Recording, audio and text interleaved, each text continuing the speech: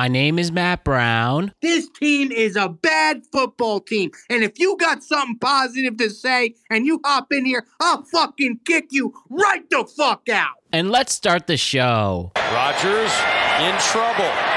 Looking.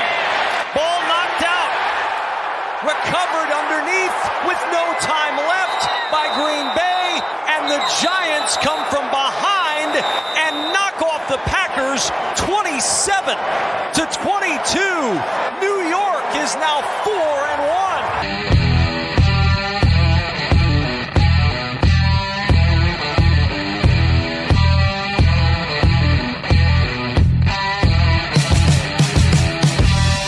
Hello, everybody. The world is a better place because you are here to join us. My name is Matt Brown, and I am the host of the Productive Conversations podcast.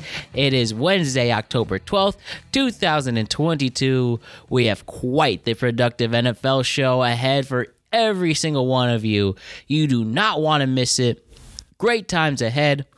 And let's enjoy it.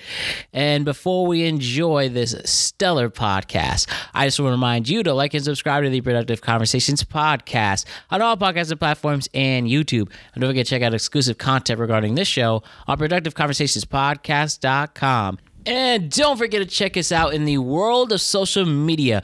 We're on Instagram at Productive Conversations Podcast, Twitter at ProdConvoPod. We're on TikTok at Productive Conversations. So we have another very, very impressive and outright entertaining NFL productive conversation for you. Looking ahead to Week 6, reviewing Week 5. And we also bring to you an old friend of the show who will now join our NFL crew. So we have Alex Ranelio joining us as per usual. Brian had some work things he had to take care of, so we will see him next week. But coming into the show, we have Desmond Price, aka the host of Independent Thought. He will be joining the NFL team from here on out. The Philadelphia Eagles fan has some great opinions, very detailed ones, very inspiring and entertaining takes, and you are going to be really happy that he joined our team. So with that, why don't we talk to Mr. Desmond Price? Let's talk with Alex. Let's talk about the NFL, and let's have some fun as per usual. So with that, Desmond and Alex, it's your guys' turn once again. Let's kick off a stellar NFL productive conversation. Here we go. This is a very productive conversation. What's going on, everybody? Week 5 had so much going on. Questionable official calls, insane upsets, awesome comebacks, and true heartbreak. And then we have a coach getting fired. We have questions regarding roughing the passer. Lots taking place this week, and we have the coverage starting for you right now. Alex Ranelio, as always, is here. What's up, Alex? Going on, man? Happy to be back. Great to see you. And friend of the show, usually does NBA with us, and now he's switching gears to show his NFL knowledge. Desmond Price of Independent Thought is here. What's going on? Happy to be here, man. Thanks for the invite. Let's talk some football. All right. And Brian McKeon has some last-minute work stuff. Apparently, bridges are literally falling down, so hopefully that is okay over there. But let's get to it, gentlemen.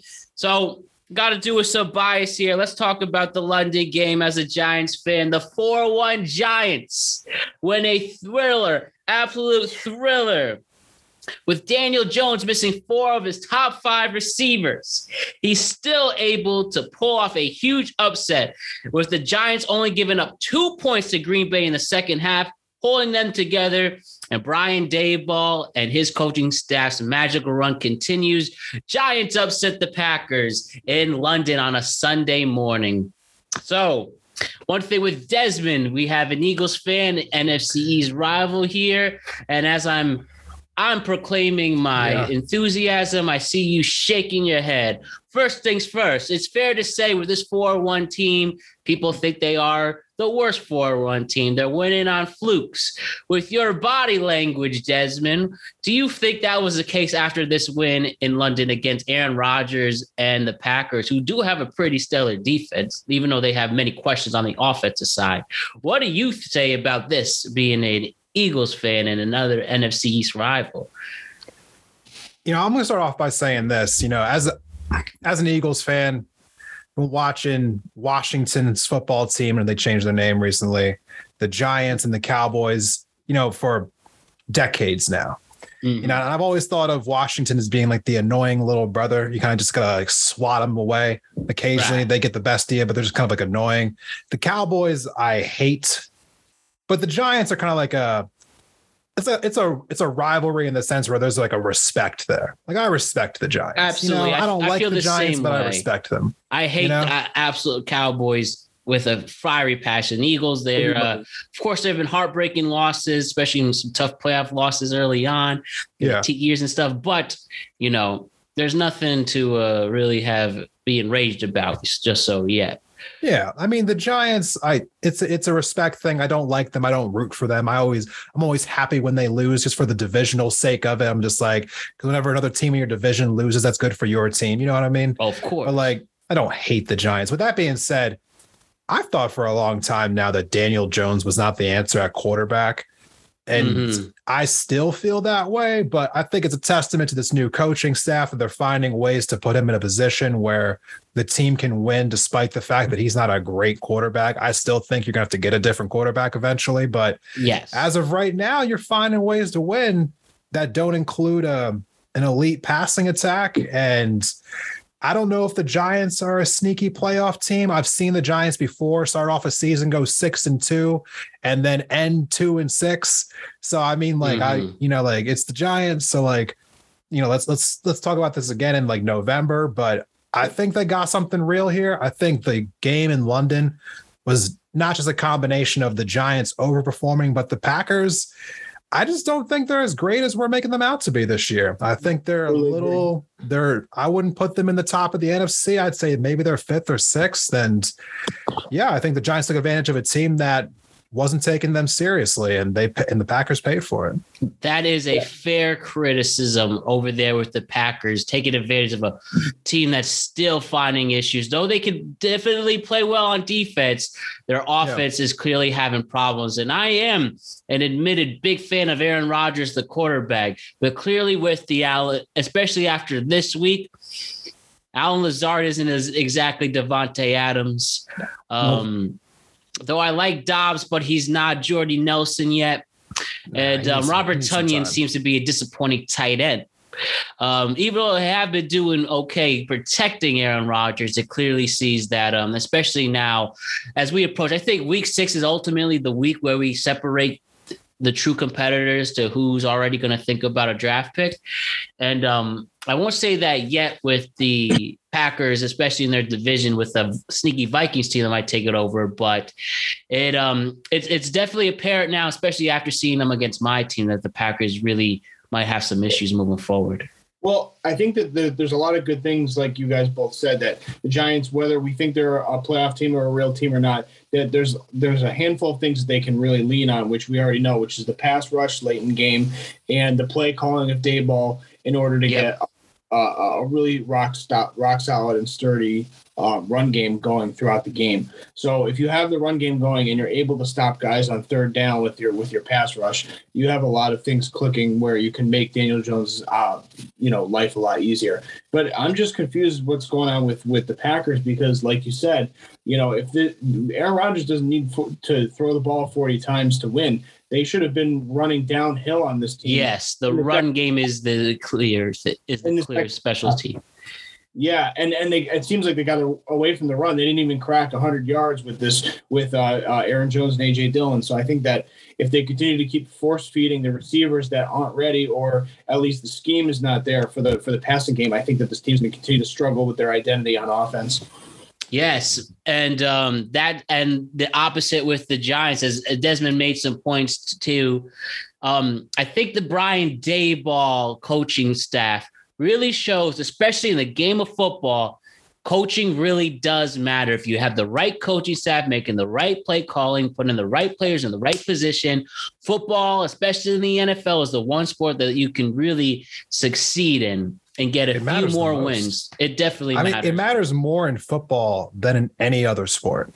Yeah. I mean, you could make arguments that It doesn't really matter that much in basketball. It doesn't matter that much in baseball. I don't think it matters at all in hockey, personally. Football has too many dependent parts. That's why. Yeah, I think in football it's crucial. I mean, we see it all the time. How many times like a bad coach just craters a team, and a good coach can elevate a mediocre team to a higher level. Right. And especially with this Giants team now, and just a few more thoughts on there before we move on.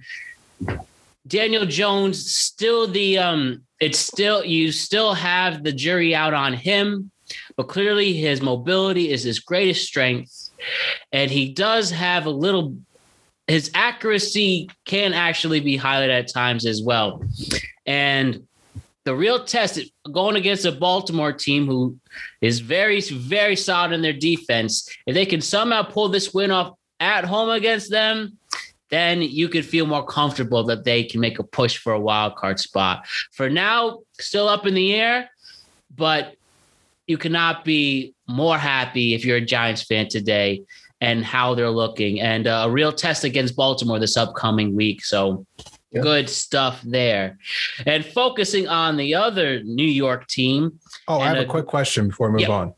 Are we actually picking the week 6 games at the end of this? So you're picking them when we do the upsets, whimpers, and thrillers. You explain there and then pick who you think would win after that, whether you're picking off the spread, money line, and stuff. We usually pick one game for each of the 3 categories, pretty much. Exactly. Got it. So this, which will also bleed into the story of the AFC East now, the other New York team, the New York Jets, with a huge win against Miami. I mean, putting 40 points against them, while Miami's had quite a couple of weeks, it's fair to say. Sauce Gardner, who's looking like the best pick out of the first round for them after 5 weeks, literally knocks out Teddy Bridgewater out of the game. Skylar Thompson comes in. He truly shits the bed and plays pretty terribly, not making very good decisions, not keeping the game competitive at all. And especially after a stellar preseason, was not a good day for the third string quarterback. And I really think the Dolphins are in some real trouble now. The Jets defense really kills it. And now the question for them, can they make a playoff push after another good game with a returning Zach Wilson? So let me ask with this story, what's the bigger story? The Dolphins now having legitimate issues with their injuries, or is it more of, wow, the Jets are pretty good? Where do you see this going between those two franchises? You want me to go first? Oh, yeah. Who's ever there? Honestly, I got to answer neither. Here's my thing. Let me talk about the Dolphins first. I think that when I look at the game against the Jets, first thing to point out is that going into the fourth quarter, that game was 19-17. Yeah. So you had the Jets scoring 21 points in the fourth quarter. Now, for all the issues that the Dolphins were supposed to have on offense, like the issues that we talk about with the Dolphins are just on their offense. We've had them as being a decent defensive unit all year. I mean, they kept that game against Cincinnati pretty competitive. They held the Bills to 19 points down in Florida. They did have a bad game against the Ravens, but they also had a good game in the first game of the year against the Patriots. So the Dolphins defense has been solid this whole year. So, I mean, I think that when Tua comes back or when Teddy comes back, I think that the offense will stabilize. I think the Dolphins have a solid chance of being like the 6 or 7 seed in the AFC this year. Mm-hmm. I think the Jets have kind of gotten some favorable matchups so far and might have been getting a little bit of a lucky results, beating a banged up Pittsburgh team who just got smoked by Buffalo, taking advantage of the Browns forgetting to cover receivers who are running down the field, as you do, and giving up 14 points in the last minute of a half of that game against the Browns. And I guess, we're talking about this blowout against the Jets. I don't know. Against the Dolphins, rather. I need to see more from the Jets. I can't I can't buy any stock in them just yet until I see them against some higher quality opponents right now. So I think there's just too much uncertainty with really saying what the Jets are going to be. But I do like Breece Hall. That guy is the truth. You have a real running back there. Real dual threat, like their version of Deebo Samuel for sure. I like Breece Hall. Yeah, he's like a super athletic back. He can really extend plays. I totally agree. I mean, the jury's still out on Jets because I'm not really I'm gonna give Miami more of a mulligan on this week because of obviously the backup issue concerns with Tua, and they're it seems as of yesterday that they're evaluating him every 12 to 24 hours. So we'll see. I still think he's going to be ruled out against Minnesota next week. That's just my opinion, but yeah, Miami's in a world of hurt for at least for the next foreseeable few weeks.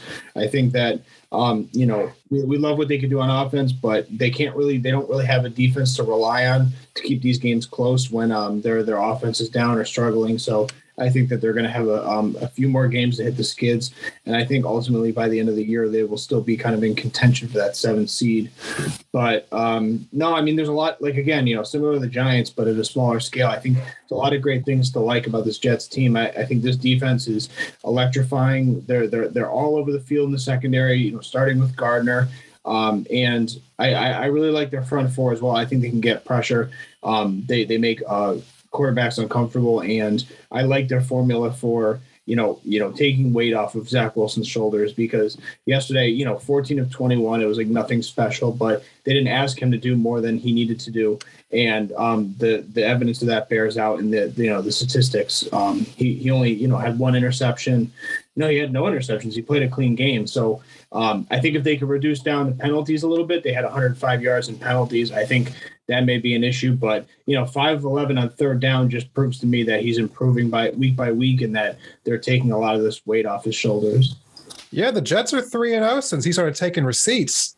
So I mean, I'm trying to figure out, the Jets are at the Packers this week. If the Jets win this game, I'm buying Jets stock. Yeah, and I'm dumping Green Bay stock. Yeah. So, I mean, because the Packers coming off that loss in London, they're looking to have a big bounce back game. So if you can blunt that bounce back game and get a win in Lambeau, yeah, I'll buy a Jets stock. Show me this Sunday. Yeah. And I will stand corrected on Aaron Rodgers if he can't beat the Jets this week with my confidence before there. But it's going to be an interesting game to see. And I really thought the coaching was a weakness for this team, but it seems to have been really improved since we had Quentin Williams screaming at the defensive line coach, whose name's escaping me. But hey, it makes a difference. Sometimes it takes a dramatic moment, and that clearly wasn't for them. So I don't know if you know this, Desmond, but Alex is a Las Vegas Raiders fan, and it's time for him to go through some tough love as his camera comes off the minute I said that. But I'm sure he's there. So Monday night, I should say, a classic game between two classic NFL franchises. Ooh, a lot to take in. So first, refs play a role in this once again, I think. And there's a deeper question about that roughing the passer penalty. Raiders started off really hot. The Chiefs made the comeback, and just another crushing loss. And I really thought in the fourth that they were going to make a comeback, but after seeing Devontae Adams and Hunter Renfrow literally run into each other, it was a done deal for there. 1-3.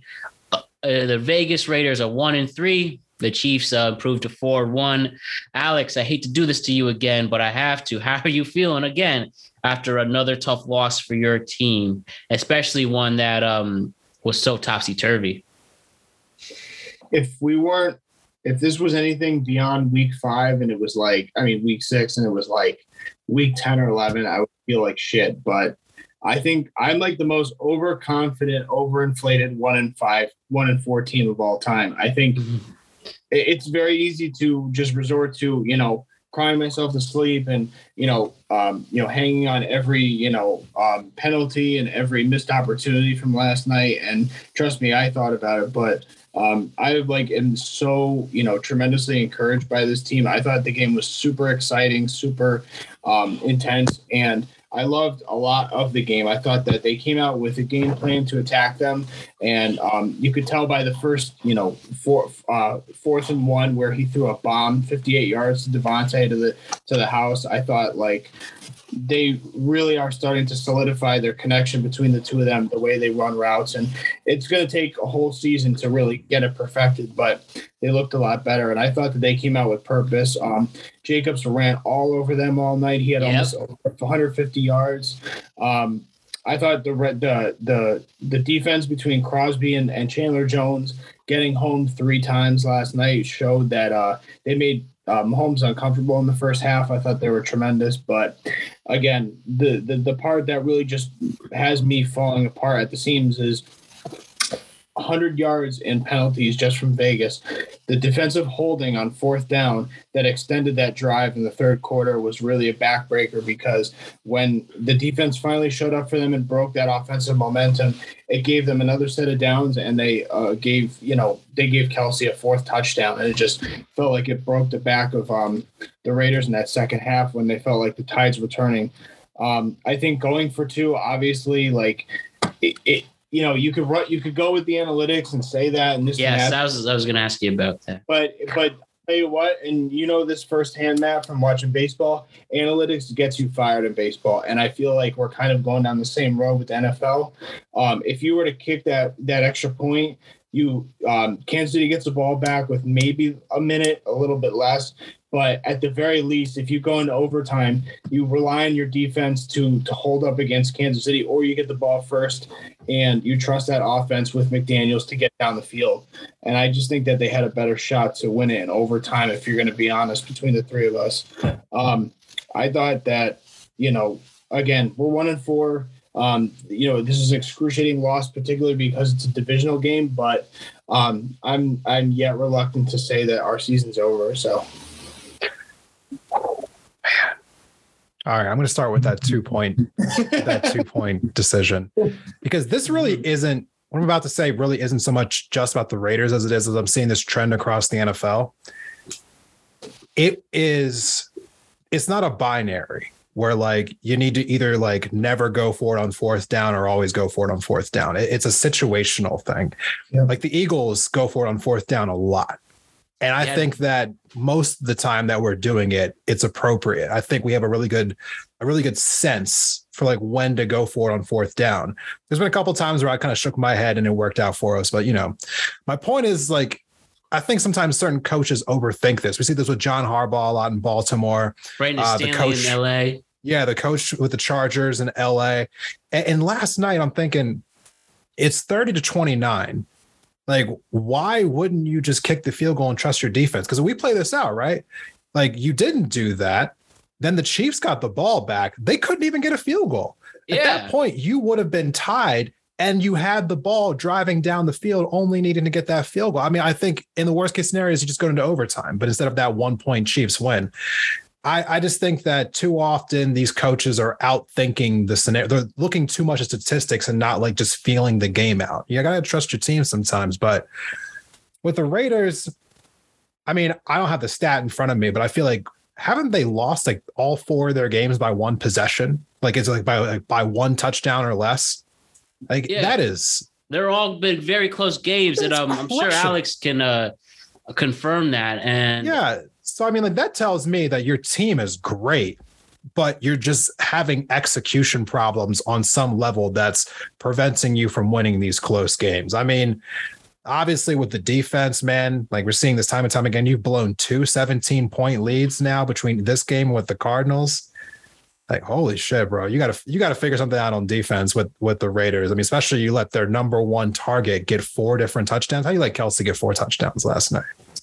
It only worked out for me.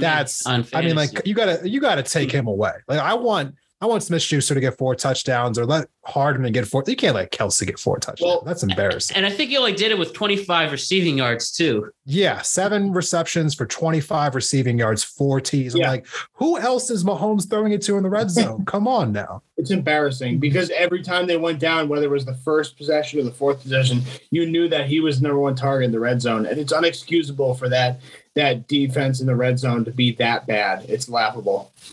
It is, but on the positive note, I'm very encouraged by the Raiders offense. Oh, I think Carr's looked better this year.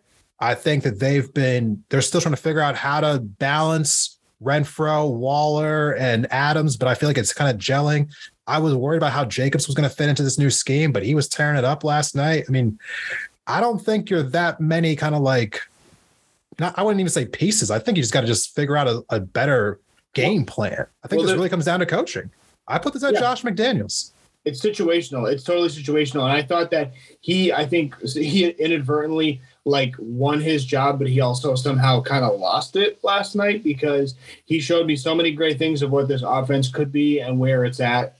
And you could also still make the argument that this team could be 4-1 or 5-0, just by games all being decided by less than 7 points. Yeah, but I think ultimately what's going to be the overwhelming, final factor on this team is how far it goes is that secondary has to just be cleaned up. You can't have it's inexcusable to not have a play call that's adjusted to win these games outright, but also not have a secondary that you can lean on because it's excruciating for that defense to be trudged out there night after night and have stellar play on the front four with Crosby and Chandler Jones and have nothing from your back end. And I do like Yaxton and I do like Nate Hobbs, but they don't really play a lot of, one-on-one coverage on the corners. They're more of kind of zone guys, and Perriman's he kind of takes care of the center of the field. But as you notice, Perriman was basically neutralized because they didn't go to Kelsey all game. They only went to him in the red zone.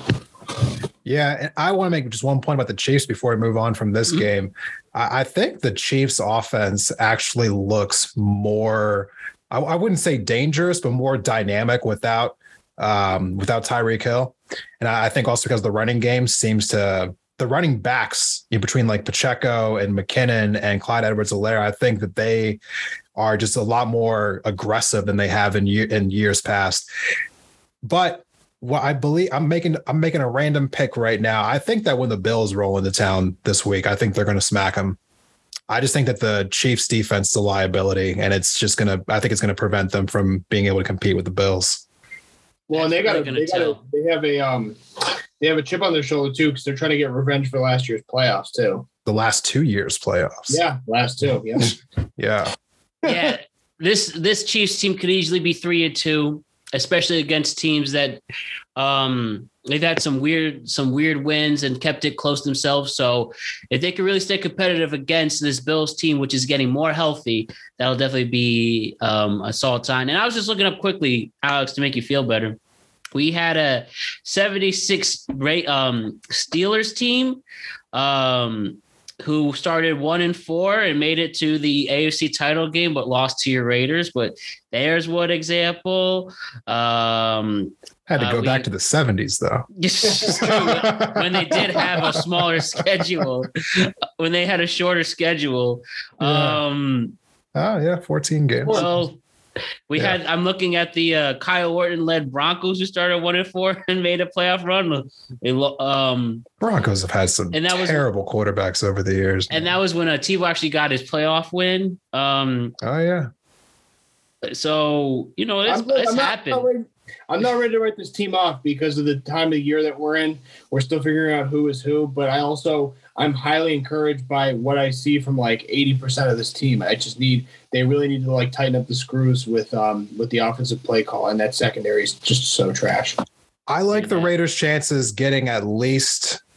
I think they're going to do well in their division. I actually like them over the Chargers when they play in Vegas, and I think you're going to win both those games against the Broncos. All right. Yeah, the Broncos are trash. Perfect transition, because that was the very next game we have on this agenda. Broncos and Colts on Thursday night. And I'm just going to ask one question. Was that the worst Thursday night football game you've ever seen, with no offense whatsoever, barely any exciting plays, somehow went into overtime, a game of field goal kickers, and ultimately Matt Ryan needed that win for some chivalry. But a lot of people are starting to write off Russell Wilson as I mean, I don't know if it's too early to say a bust, but he's looking really bad right now. And they're on prime time again coming up this week. I mean, who came off worse, the team who won or the team who lost in this terrible Thursday night game? The Colts are so lucky that they won that game because we should be talking about them equally in this conversation, but it's impossible to talk about them equally when you think about the Broncos, because it's not just they look this bad.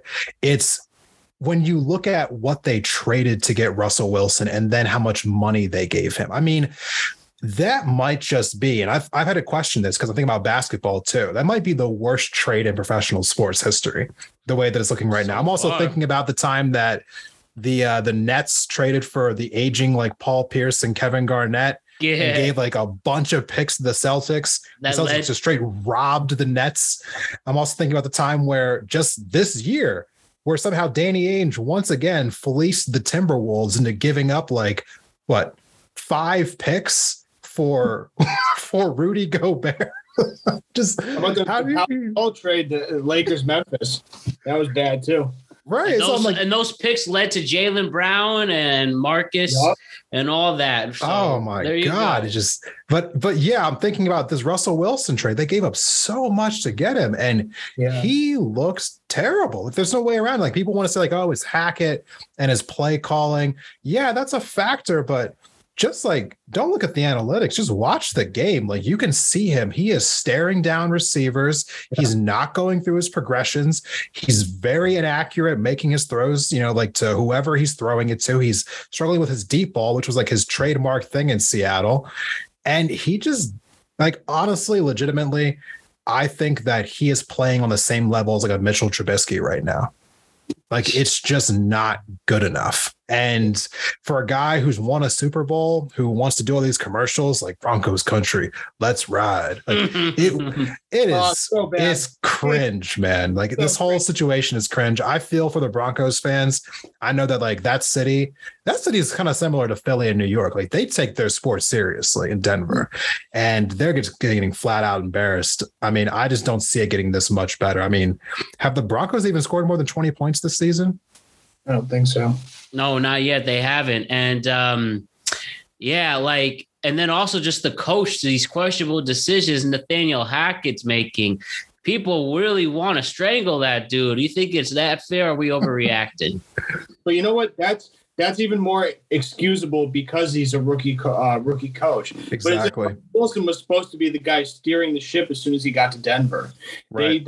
They sold the entire homestead for him, and he was making the claim simultaneously when he was in Seattle that he was a bigger piece of the pie than Pete Carroll was. So they were already putting their stakes betting on him to run the offense higher at a higher efficiency than he is now. So I understand like there should be, a more graceful transition with this team and they should be putting up numbers and dialing up better plays and whatnot. I've just been so discouraged and depressed by watching Russell Wilson in this offense operate. I think I watched the first half when it was like 6-6 or 6-3 and when I woke up, I was like, oh, Stephon Gilmore, player of the game. I'm like, oh, that's not good. Yo. With the quarter pick, it's like, oh, you guys got to be killing. You guys got to be kidding me. I think there's so much to be desired with both of these teams. And I think luckily for Indianapolis, they play in a crappy division, but they're just as bad behind them as well.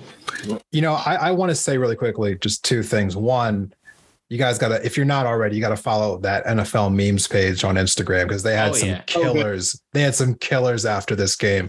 But the Broncos, this is actually a great way to cycle this back to the beginning of this episode. We're talking about the Giants because the Broncos have a better defense than the Giants. They have a great defense. They have a running game that while like they don't have a back who's as good as Saquon Barkley, like their I know Javonte Williams got injured, but their 2 backs in combination are running very effectively. They have better receivers than the Giants do. Mm-hmm. And they're supposed to have the better quarterback and they're getting trounced. This is what they're like 1-4 right now. They're 2-3. Yeah, 2-3. They're 2-3. Like they're getting absolutely trounced on offense right now. And I think this is actually this is not just an indictment on Russell Wilson, but it is on the coach as well. I know, again, we're talking about a rookie coach, but like that's your difference in coaching once again. Like Daboll over in New York is able to take a worse roster and get better results than this team that should be contending to be in the upper echelon of the AFC, and they look god awful. Like there's your coaching difference on top of Russell Wilson doing all the terrible things he's doing. And so many turnovers too. If Melvin Gordon would just hold on to the ball, you're talking about the comparison with like Daniel Jones, who's been able to lessen his turnovers, but Melvin Gordon now is transitioning to that, and it's just a mess. It was a real mess.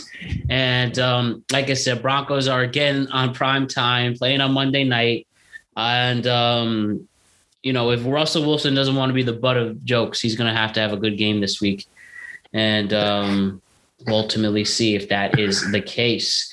They're lucky they're facing a Chargers team who's like just riddled with injuries. I mean, between like Keenan Allen having that hamstring issue, their quarterback dealing with like cartilage issues. I mean, I think Bosa's battling an injury on the defensive end. It's just, they're like the Chargers should blow this team out if healthy.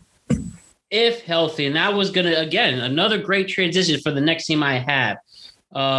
So we have here Chargers and Browns keeping it close, very close. Jacoby Brissett throws a very bad interception in the end zone in the fourth. Browns miss a game-winning field goal. Austin and Browns just keep being Browns, ironically. And then we have some other things to point out, like Austin Eckler has another big game to make up for his lost time. But we have questionable play calling again with the Chargers at the end of the fourth, such as going in for 4th and 2 on their own 50, not going for that field goal. Ultimately, it worked out because the Browns missed their opportunity, but this easily could have slipped, and the Browns lose another close game that, with better decision-making moments from their coach, could have led to possibly a winning record at this point. So, as you mentioned, Chargers have some injury issues, but Browns seem to really learn how to lose this season. Like, what do we take out of that?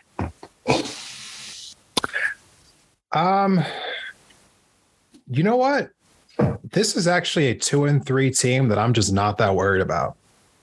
I think that the story of like the Browns being the Browns, I feel like it's been changing over the last few years. I think they've gotten some new players in there that are kind of reversing the culture a little bit. I know that the results still look the same, but watching these games, I watched a lot of the Browns-Panthers game because I was interested in seeing if how Mayfield was going to do with that. I watched the Browns-Jets game, and the Steelers game was a primetime game. And I watched a lot of this Chargers game against the Browns this past week, and they look good. Like, I mean, I feel like they're still like messing especially up in some key moments. But yeah, Chubb is amazing. Like, who wouldn't want him on their team? I mean, seriously. Yeah. And having also the combo with him and Kareem Hunt, Jacoby Brissett, like, in my opinion, has been the best backup QB in football right now over Cooper Rush. And I think that he's done great being asked to fill in. I mean, the Browns got some issues on defense for sure, but I mean, I would still be optimistic. I mean, they're barely losing some of these games, and Jacoby's been pretty consistent, like with handling the ball this season. So that late pick, I don't really put too much on that against him. I think that the Browns are going to be doing all right this season. I actually think they still got a chance to make the playoffs, and I think they're just like 1 or 2 bad decisions each game from actually being 5-0 right now. Yeah, no, I've been pleasantly surprised because when we originally made our preseason picks, Desmond, we factored in the fact that there was going to be an 11-game suspension coming down the pipe for Deshaun. But I've been, positively, surprised by this team and their, ability to gel and lean on the offense and the run game, because the one thing we also know too is that this defense really hasn't, has had some concerns with, with Myles Garrett being out and, right. Having issues with their secondary as well.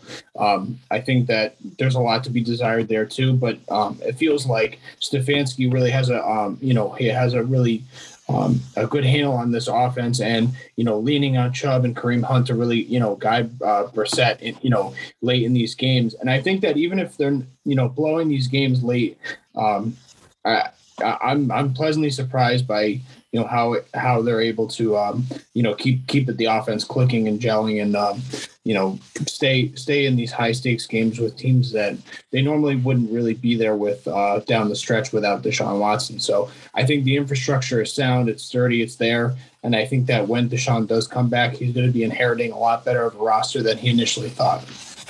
Yeah, I mean, their 3 losses were they lost by 3, they lost by 2, and they lost by 1. So, I mean, like that's amazing. I mean, that's actually even more ridiculous than the Raiders, no offense, but like, just, I mean, like even when you're losing, you're keeping it super competitive. No, I think the Browns have had some bad luck, but I think they got a great foundation here.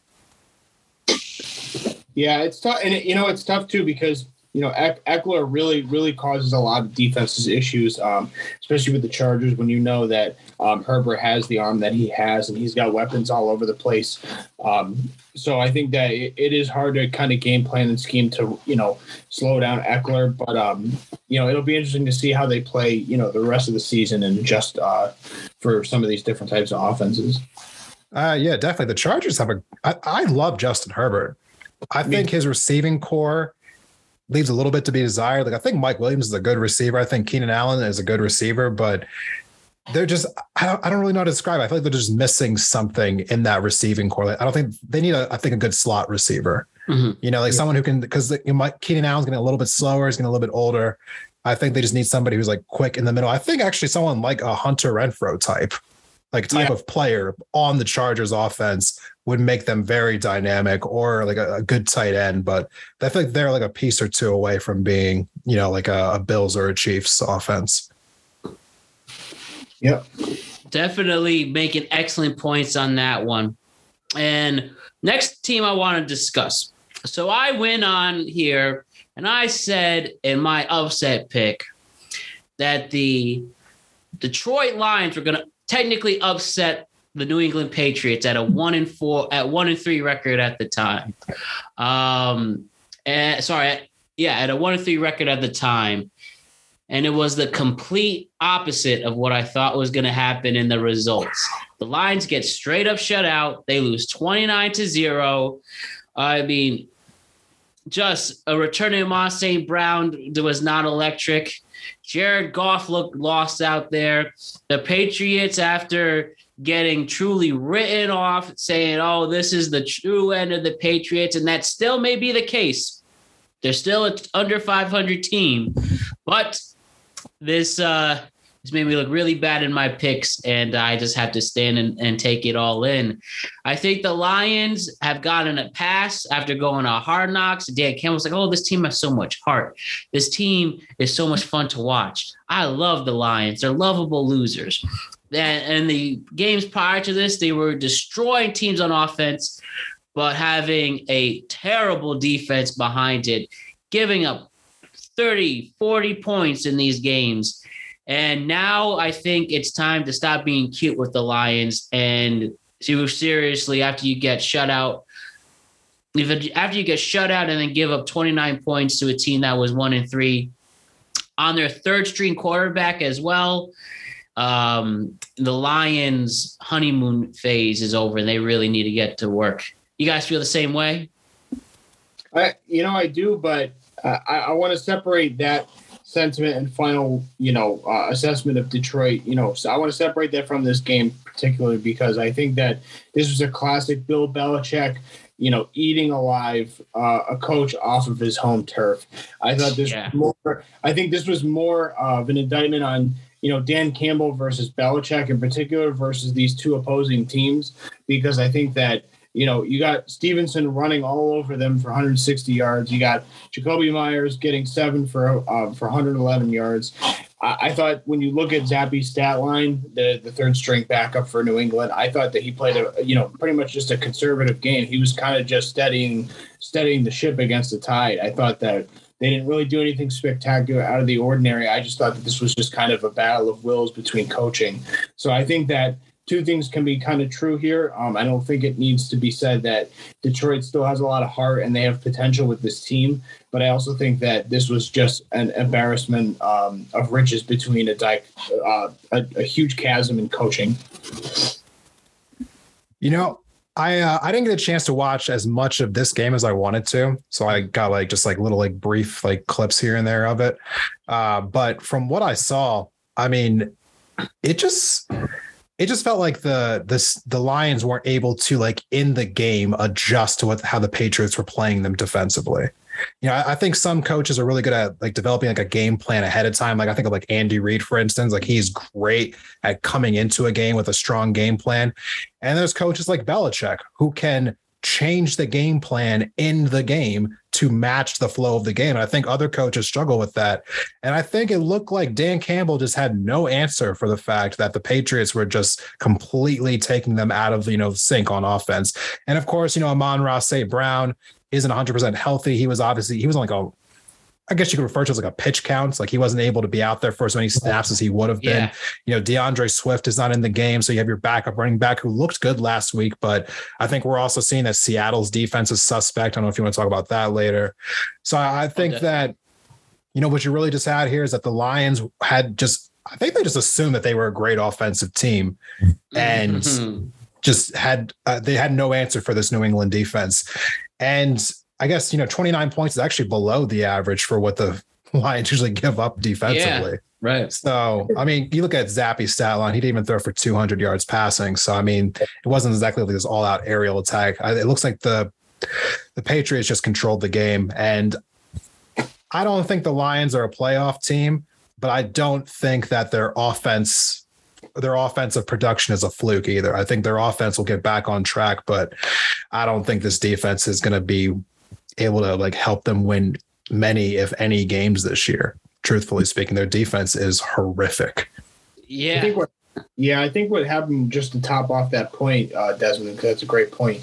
I think a lot of what New England's game planning was kind of allowing what Goff's offense was going to put into play and kind of feed off of their their miscues and their missteps with the offense. So I think a lot of it was just kind of taking what they give them. Yeah. Only really thing you could be excited for is Aiden Hutchinson, and he's been quiet in the last couple of games too for Detroit. And they shut down Hawkinson too. Yeah, for sure. Holding it down. It was just an absolute mess for Detroit. And again, like I said, it's time for them to be taken more seriously. And it's a good thing they got a bye week. Yes, as the bye start this week. Very much needed. So let's talk about another beatdown. The Bills just take advantage of another beaten down Steelers team. I mean, Josh Allen goes ham. Gabe Davis returns to form. Kenny Pickett's trying to fight off the biggest guys on defense. Yeah, don't do that. And definitely the Steelers have had a rough start to their season, and Mike Tomlin really isn't used to losing so much all at once. But I mean, I don't want to say it was a practice game for the Steelers, but I'm for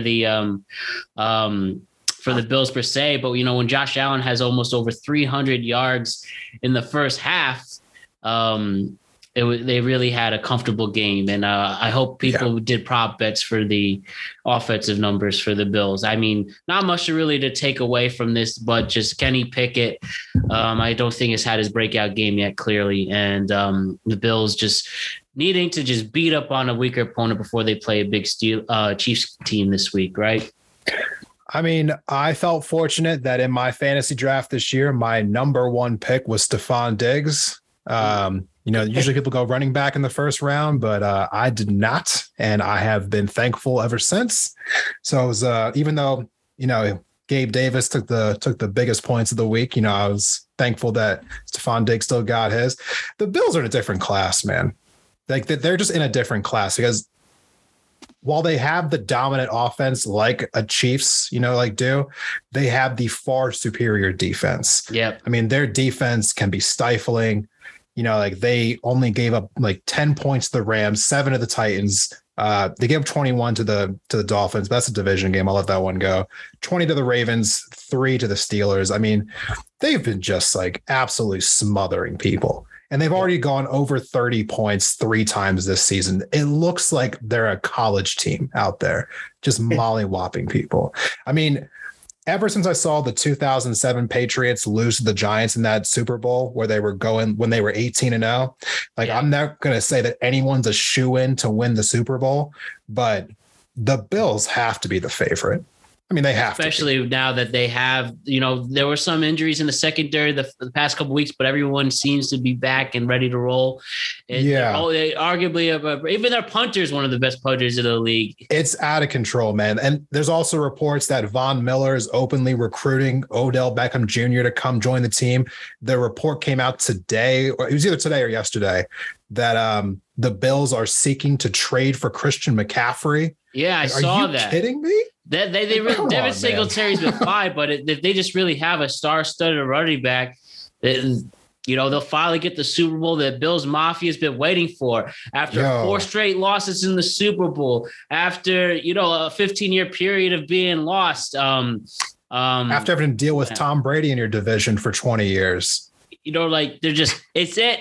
We want the Super Bowl once and for all, and they're really making a push for it, and especially when you destroy teams on your way there, and you really make an impact like that. There's no reason why you aren't right on that prediction, Desmond. I mean, the way I look at it is that's my final point on the Bills here. I love when real fan bases have good teams and their teams are competing for championships. Like maybe because I grew up around Philly and I know that our sports town is for real. Like we love our sports. I know New York's the same way. I know Boston's the same way. Buffalo loves the Bills. They love Western the New Bills. York. Yeah, man. And so I would love for them to have a chance to really, go deep and compete for it this year, because watching the Rams win last year was just whack. The Rams fan base does not. The Rams don't have a fan base. The Rams and the Chargers play 17 road games a year. It's pathetic. The Rams fan base is all in St. Louis. Yeah, they have to. It's ridiculous. Every time I watch a Rams game, there's always more fans of the visiting team than that. You have to go silent count in your own home. That's embarrassing, but that would never happen in Philly. When the Cowboys come to town this week, I mean, if there are Cowboys fans there, they won't be making that much noise because they might get beat up. What's crazy, I've made this point to Matt in years past, but it's you at one point you had the Raiders, the Niners, the Chargers, and the Rams in California, and ironically enough, you probably have more Raiders fans and Niners fans in the whole state combined than either of them. Yeah. It's great. Yeah. Without a doubt. I mean, yeah, California loves the Raiders and the Niners. I mean, it's like the Rams and the Chargers barely even exist down there.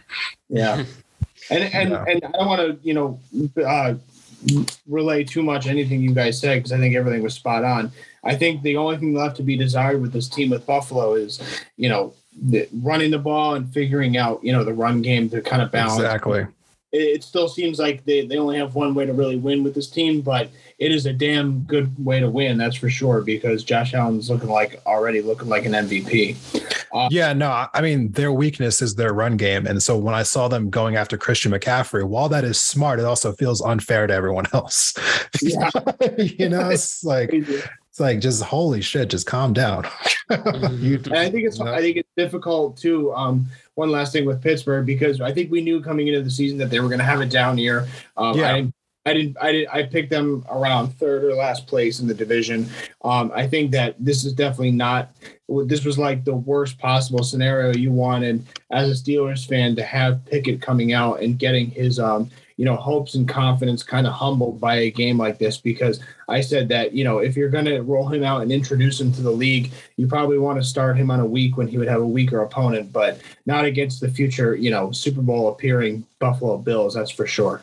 It's not, I mean, I think the press kind of beat Tomlin in submission with this one, because honestly, when you look at their schedule, this was the absolute worst time to bring him out. They're playing at the Bills, against the Buccaneers, at the Dolphins, at the Eagles, and the Saints have a good defense too. And then you have to play the Bengals. I mean, that is a gauntlet of competition coming up for the Steelers. I mean, so either he's going to learn how to play good really fast, or he's going to get crushed.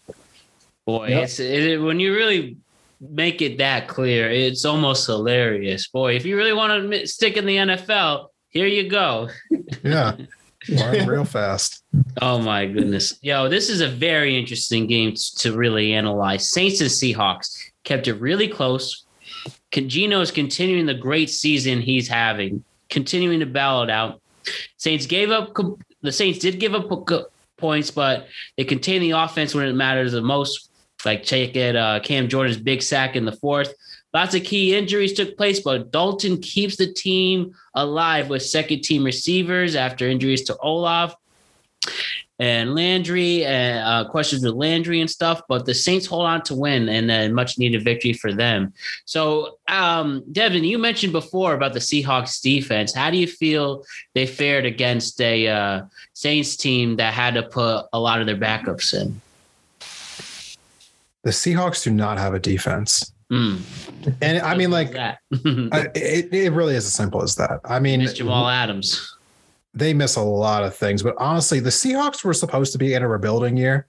I think like everyone was kind of like, gearing up for that when they got rid of Wilson in the first place. So, I mean, the fact that Geno Smith looks as good as he does and that the offense looks as good as it does, I think kind of like switched people's expectations around where they were like, hey, maybe we don't have to think of this as a rebuilding year. Maybe we can think of this as a competing year because Geno Smith looks great. Yeah, they did not expect that.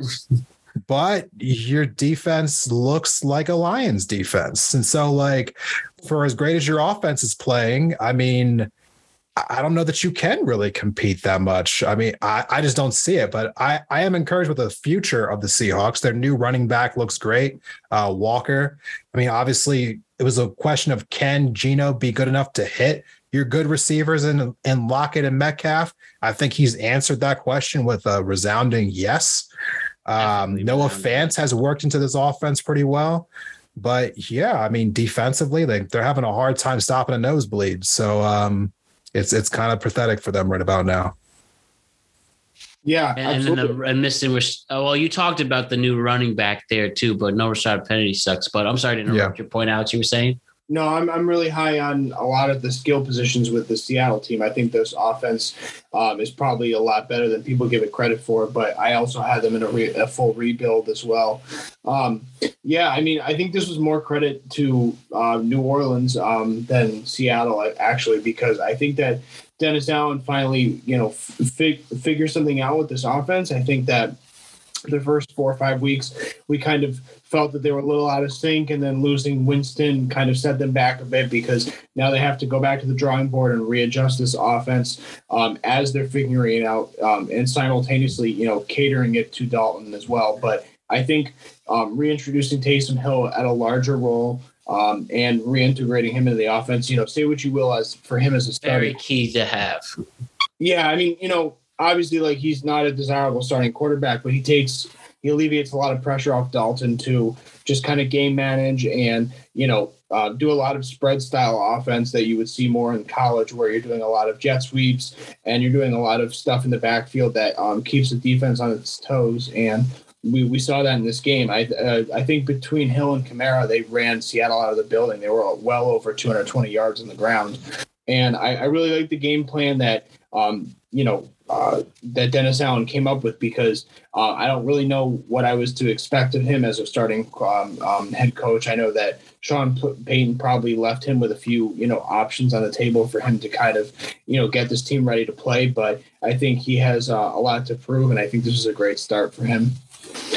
No, I agree. I actually picked up Taysom Hill on my fantasy team like 3 weeks ago, and then dropped him last week thinking like, he's just not doing that great. And then, I regretted it. Yeah, I regretted it pretty hard. Yeah, man. But yeah, it is. And I think also another thing, moving forward, that the Saints and Dennis Allen should stick with Andy Dalton. He still has something left, at least putting his teams in the right position, especially Alvin Kamara. I think people forget he allegedly does have some legitimate legal issues above his head, but I don't know. Yeah. Now, but hey, keep it going. But I think this game shows stick with Andy Dalton. You guys think so too? Yeah. I've always thought Andy Dalton was a little I don't know. I think people kind of gave him too much crap. I mean, I know that he's not like a franchise quarterback, but I think he's more than serviceable. I mean, I think his skills aren't that different than a Jimmy Garoppolo. It just depends on what your expectations of him are tailored to be, because he can definitely stay in the shadows in New Orleans and play efficiently every Sunday. But it makes it even easier for him to thrive when you have a guy like Taysom Hill to spread the offense and spread the field and, lean more into that run game and let him just kind of do a little bit of play action and do some check down throws where you can move the ball efficiently and just not turn the ball over. Yeah. Good stuff, gentlemen. Tampa Bay, let's talk about this. Tampa Bay at Atlanta. Tampa Bay holds on. Falcons do make a push at the end, but they weren't able to keep up after Brady's hot start. And I guess the real question out of this is the questionable roughing the passer call at the end, which prevents a punt and, prevents a last-minute ditch effort with a final drive for Atlanta, which sucks. But, it is what it is. Atlanta continues to hit the cover once again. They're undefeated in the cover for you gamblers out there. But again, another tough loss for Atlanta in general. So let's talk about that story with the roughing the passer. Is there like a new roughing the elder penalty going on with Tom Brady? I mean, weird stuff. And I really, again, with the other questionable call, when they had the roughing the passer in the KC Raiders game, it ultimately didn't matter with the final result. This prevented Atlanta to have a final drive. And, are we really going to keep having these debates till they have flag football in professional football? I mean, I don't know with these things. The quarterback is the most protected position, literally and figuratively. And, I really think calls like this can make a big difference, and I think it really did with Atlanta this week. Well, I would love to hear your comments on how the roughing the passer affected this particular game, and what are we going to even do moving forward with this, unless they legitimately change the rules of no tackling, because clearly we don't know what exactly is roughing the passer. It's not like if you've seen Longest Yard when they throw the quarterback down and literally punch him. Yeah, that's roughing the passer, but this seemed like a clean sack. There's three things here I want to touch on. Let us know. First, I think that to some degree, the NFL actually likes this, because we spent years as NFL fans having the conversation of what is a catch? And I think it drove a lot of online, debates and people being pissed off, and the ESPN personalities would go lose their minds over this. And I think to a degree that's part of the NFL's business plan. I think that they like the outrage, because I think it gets people talking. And I think that at the end of the day, that works for them. So I don't think they're actually too upset about the whole needing to get it right thing. I think a part of this is I think it's part of the calculated chaos that they like about their situation.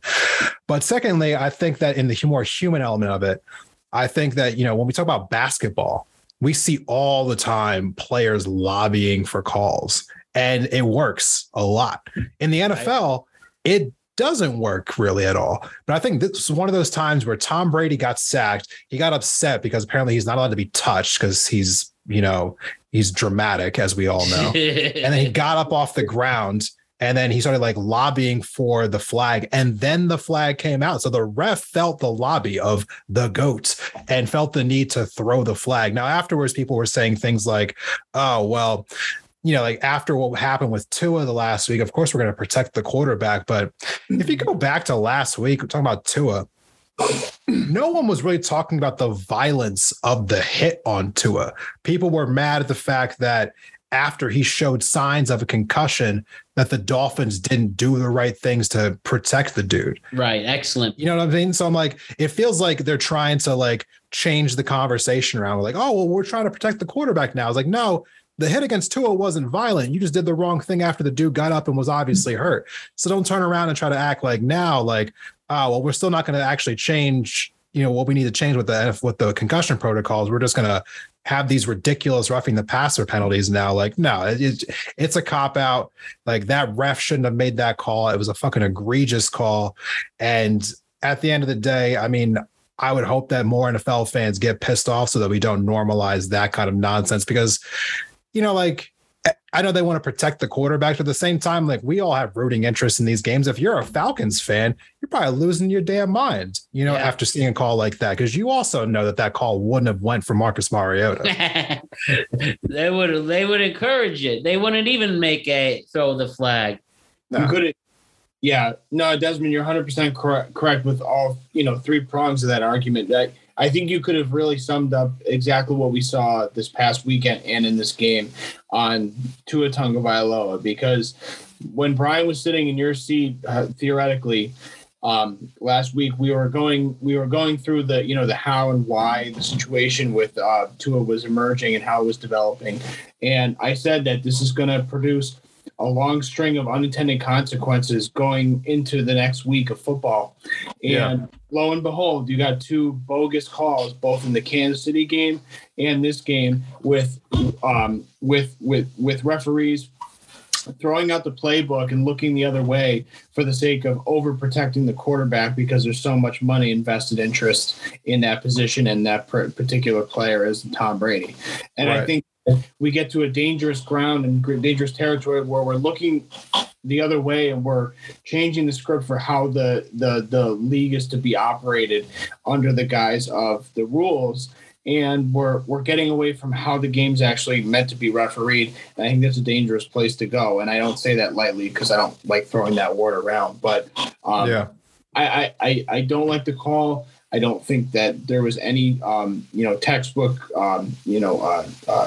change to the hit, that because now not only are you pulling back on defenses and you're making the game less fun for defenses and the turnovers and the excitement that comes with competitive football, but you're also undermining a lot of how these guys play the game, and you're actually forcing more undue error on some of these pass rushers and these defensive players because now they have to pull themselves back and retract and possibly get themselves hurt as well.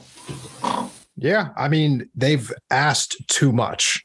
Like at a certain point, I know that everyone kind of complained when they were like, we have to protect the quarterbacks more. And they're like, oh, you can't go high. Like, all right, well, we'll go low. Like, oh, no, you can't go low now. Like, all right, well, now you have a strike zone.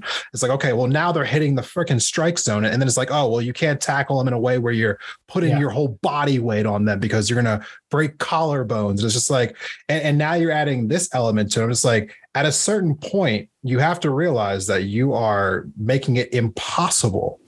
Like it's impossible. Yeah. Like there's nothing left, especially with the era of mobile quarterbacks. You got people like Kyler Murray, Jalen Hurts, Josh Allen. How do you tackle these people? Yep. And the thing is, with the example, the reason I didn't like the Tua example as to why that they were going to have this overreaction from the league top down is because they made it about Tua's past history of injury as the reason as to why they needed to protect the player and the position. And it's like, no, that's not why you protect quarterbacks, because there's plenty of young, talented quarterbacks in here that put their bodies on the line and take huge risks in the open field. But now you're resorting yourself in terms of the league's responsibility to the rule book. You're bringing it to the lowest common denominator by protecting Brady and these other quarterbacks where you can't even spit or fart in their freaking zone, let alone hit them. And you got to be away from the PR that people give. Don't listen to the people on Twitter. Most people on Twitter are delusional, don't know what they're talking about. And I'm not saying that they, take their opinions lightly, because I do think a lot of changes would happen if they did. But I know they definitely don't want to keep getting the ridicule with the head injuries. But again, you have to understand this is what those players sign up for, what we as fans want to see. And there's definitely a way you could keep safety in the game without also taking the integrity away from it as well. The only thing I want to say finally about this too, before I hand it over to Desmond, before we move on, is because I think that this issue will correct itself over the next few weeks. This really felt like the tone of this past weekend's football and the rules that were going on. It felt almost like a little bit of overcompensation, looking back in hindsight at the Tua hit, and I think that it will ultimately correct itself in the next few weeks. Fair point. I mean, player safety is a big deal. I think that most people get it. I played football when I was younger. Thinking about it now, I wonder about like CTE kind of stuff, because I played defensive line. So you take a lot of those like repetitive hits over and over and over again.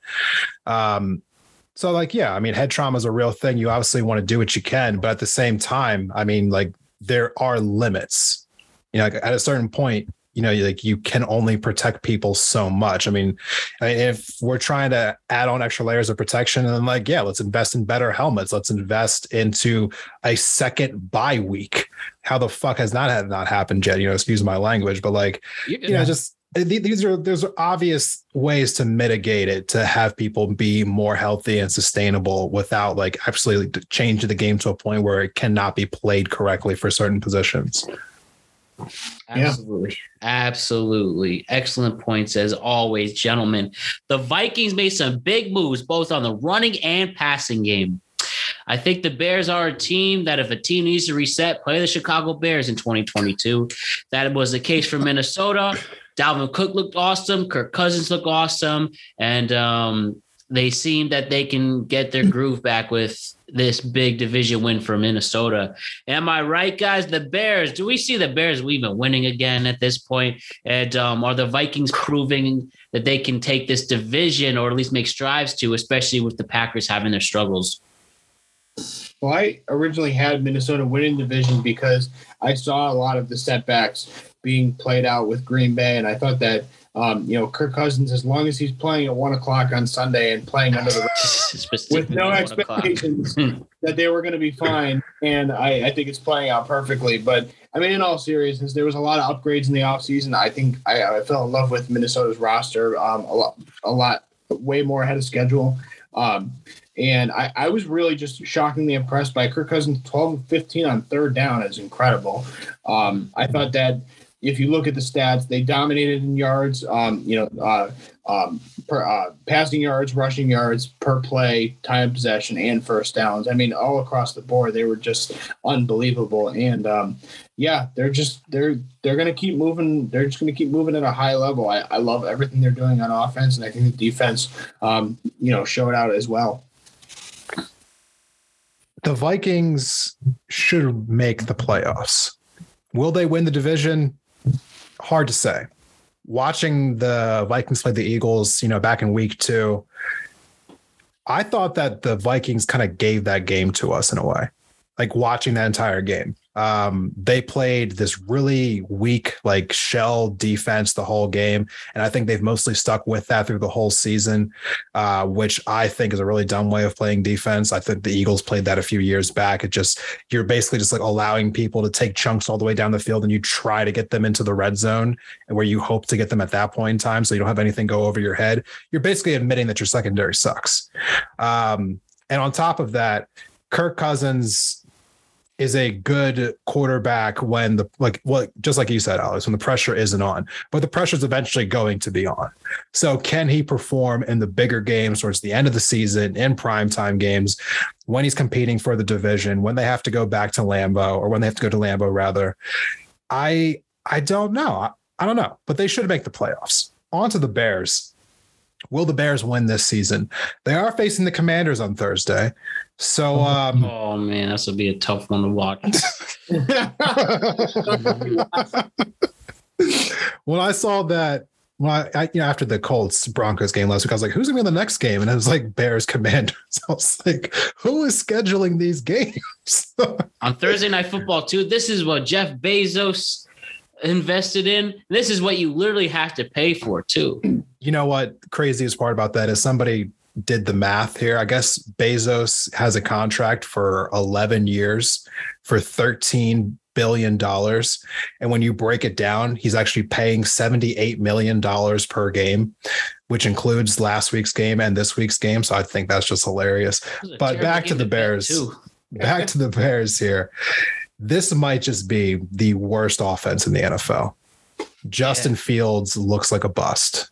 I really think he is. He's definitely and that's not because I'm a Penn State guy and he's an Ohio State guy. I mean, I just think he's a bust. I don't think if you put him in a different system, he's going to magically be better. He just doesn't look, he looks like he is so shook on the football field. I don't know if he's got like an anxiety problem or if he's got some other things going on, but he does not look like a good quarterback. And I don't think the Bears have a future with him as their quarterback. And I'm selling all things Bears right now. So, I mean, like, the Commanders also aren't a great team, so the Bears might find a way to win the occasional game against other bad teams, but their only chance of winning any game is against other very bad teams. Well, I want to push back a little bit, Desmond, because I'm certainly no Bears apologist because I think they suck as well too. But yeah, before I sell all stock on Justin Fields, I want to remind everybody as well, including our listeners, that he did inherit possibly the worst possible offensive line the past 2 years. Also with a coach in Matt Nagy that didn't really know what he was doing, felt a lot over his skis last year. I think the Bengals might want to have a say for the offensive line conversation, but yeah, go ahead. But I mean, just like in the past 2 years, they were like 30th and 31st or something around there. And in any respect, losing Allen Robinson with the contract and not really having a running game that's dependable week to week, it really is bereft of options all over the place. And defense can only take you so far. So I think before we're ready to sell the stock, because I'm certainly no Justin Fields fan, I want to make sure that we can kind of get an accurate read on him before everybody sells their stock. Alex is giving the measured, fair take. I'm giving the hot take for the sense of trying to say something controversial. But to be fair here, I could be wrong about that, because in the class where Lamar Jackson came out and Baker Mayfield, Sam Darnold, and so on and so forth, I only got 2 of those 5 correct when I was thinking about which quarterbacks were going to be good and which ones were going to be busts. I accurately predicted that Darnold and Rosen would be busts.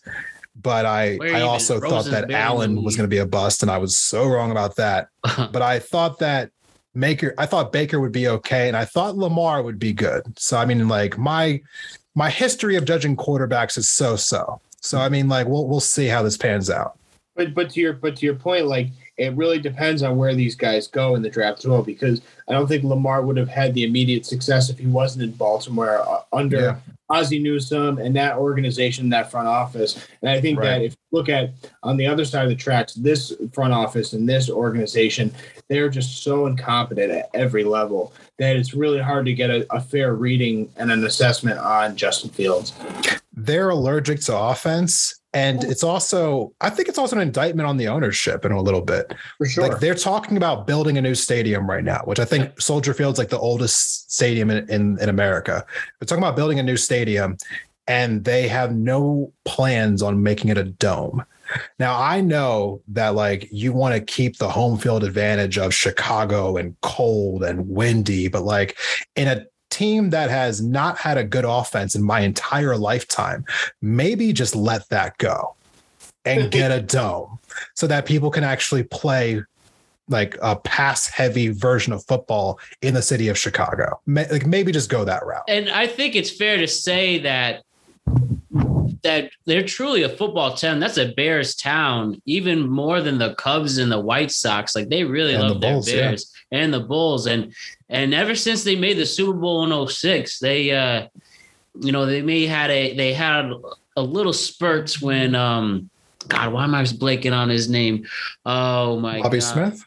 Well, yeah, Bobby Smith's coach. No, the quarterback. Rex Grossman.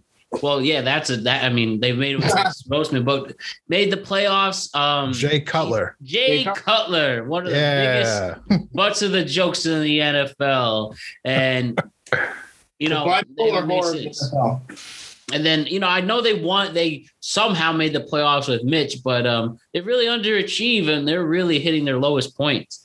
And Chicago's a great sports town, man. I feel for the fact that they can't seem to get it right with the Bears. I mean, if the Eagles went that long being that bad, I would be furious. I'd be burning jerseys too. Yeah. What are you going to do, guys? But speaking of Lovie Smith, he finally got his first wins as the Texans head coach.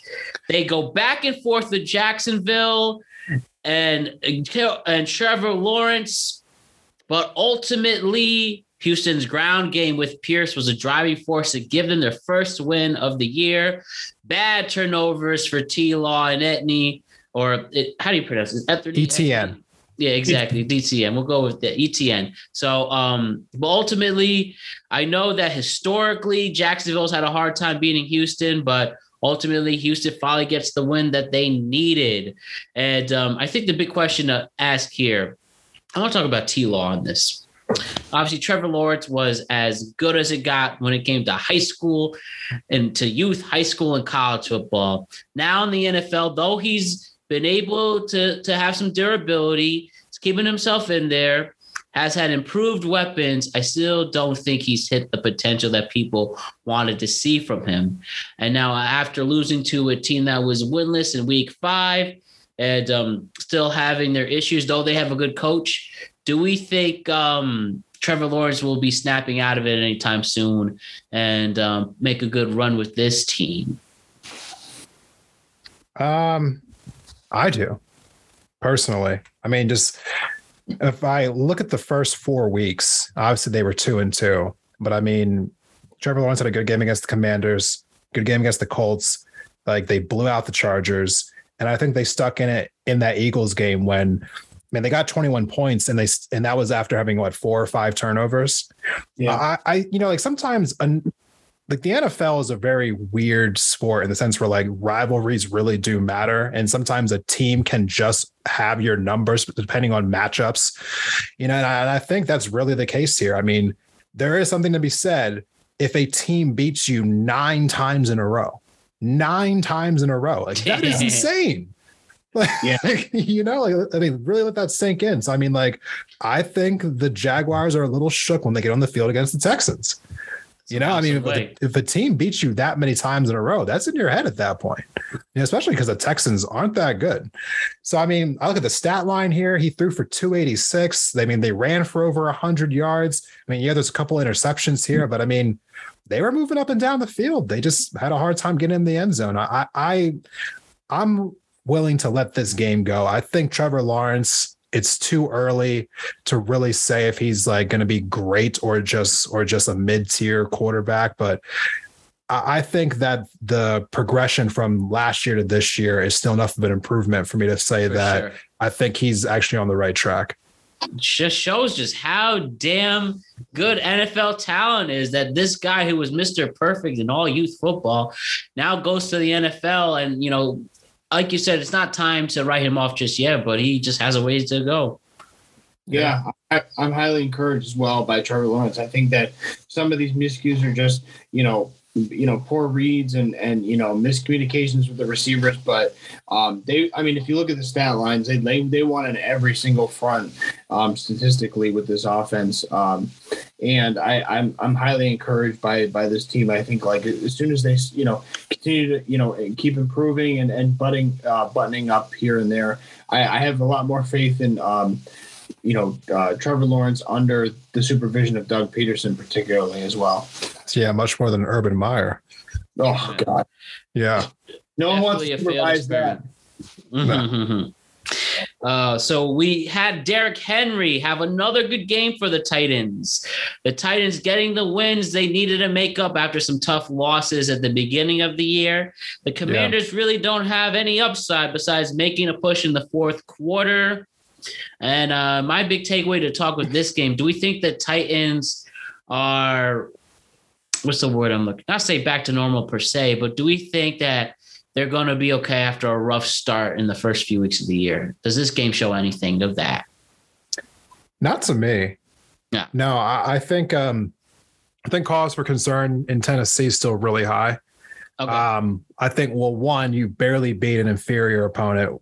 Washington's a terrible team. And on top of the fact that you barely beat them, Treylon Burks, their number one wide receiver, well, their round 1 pick.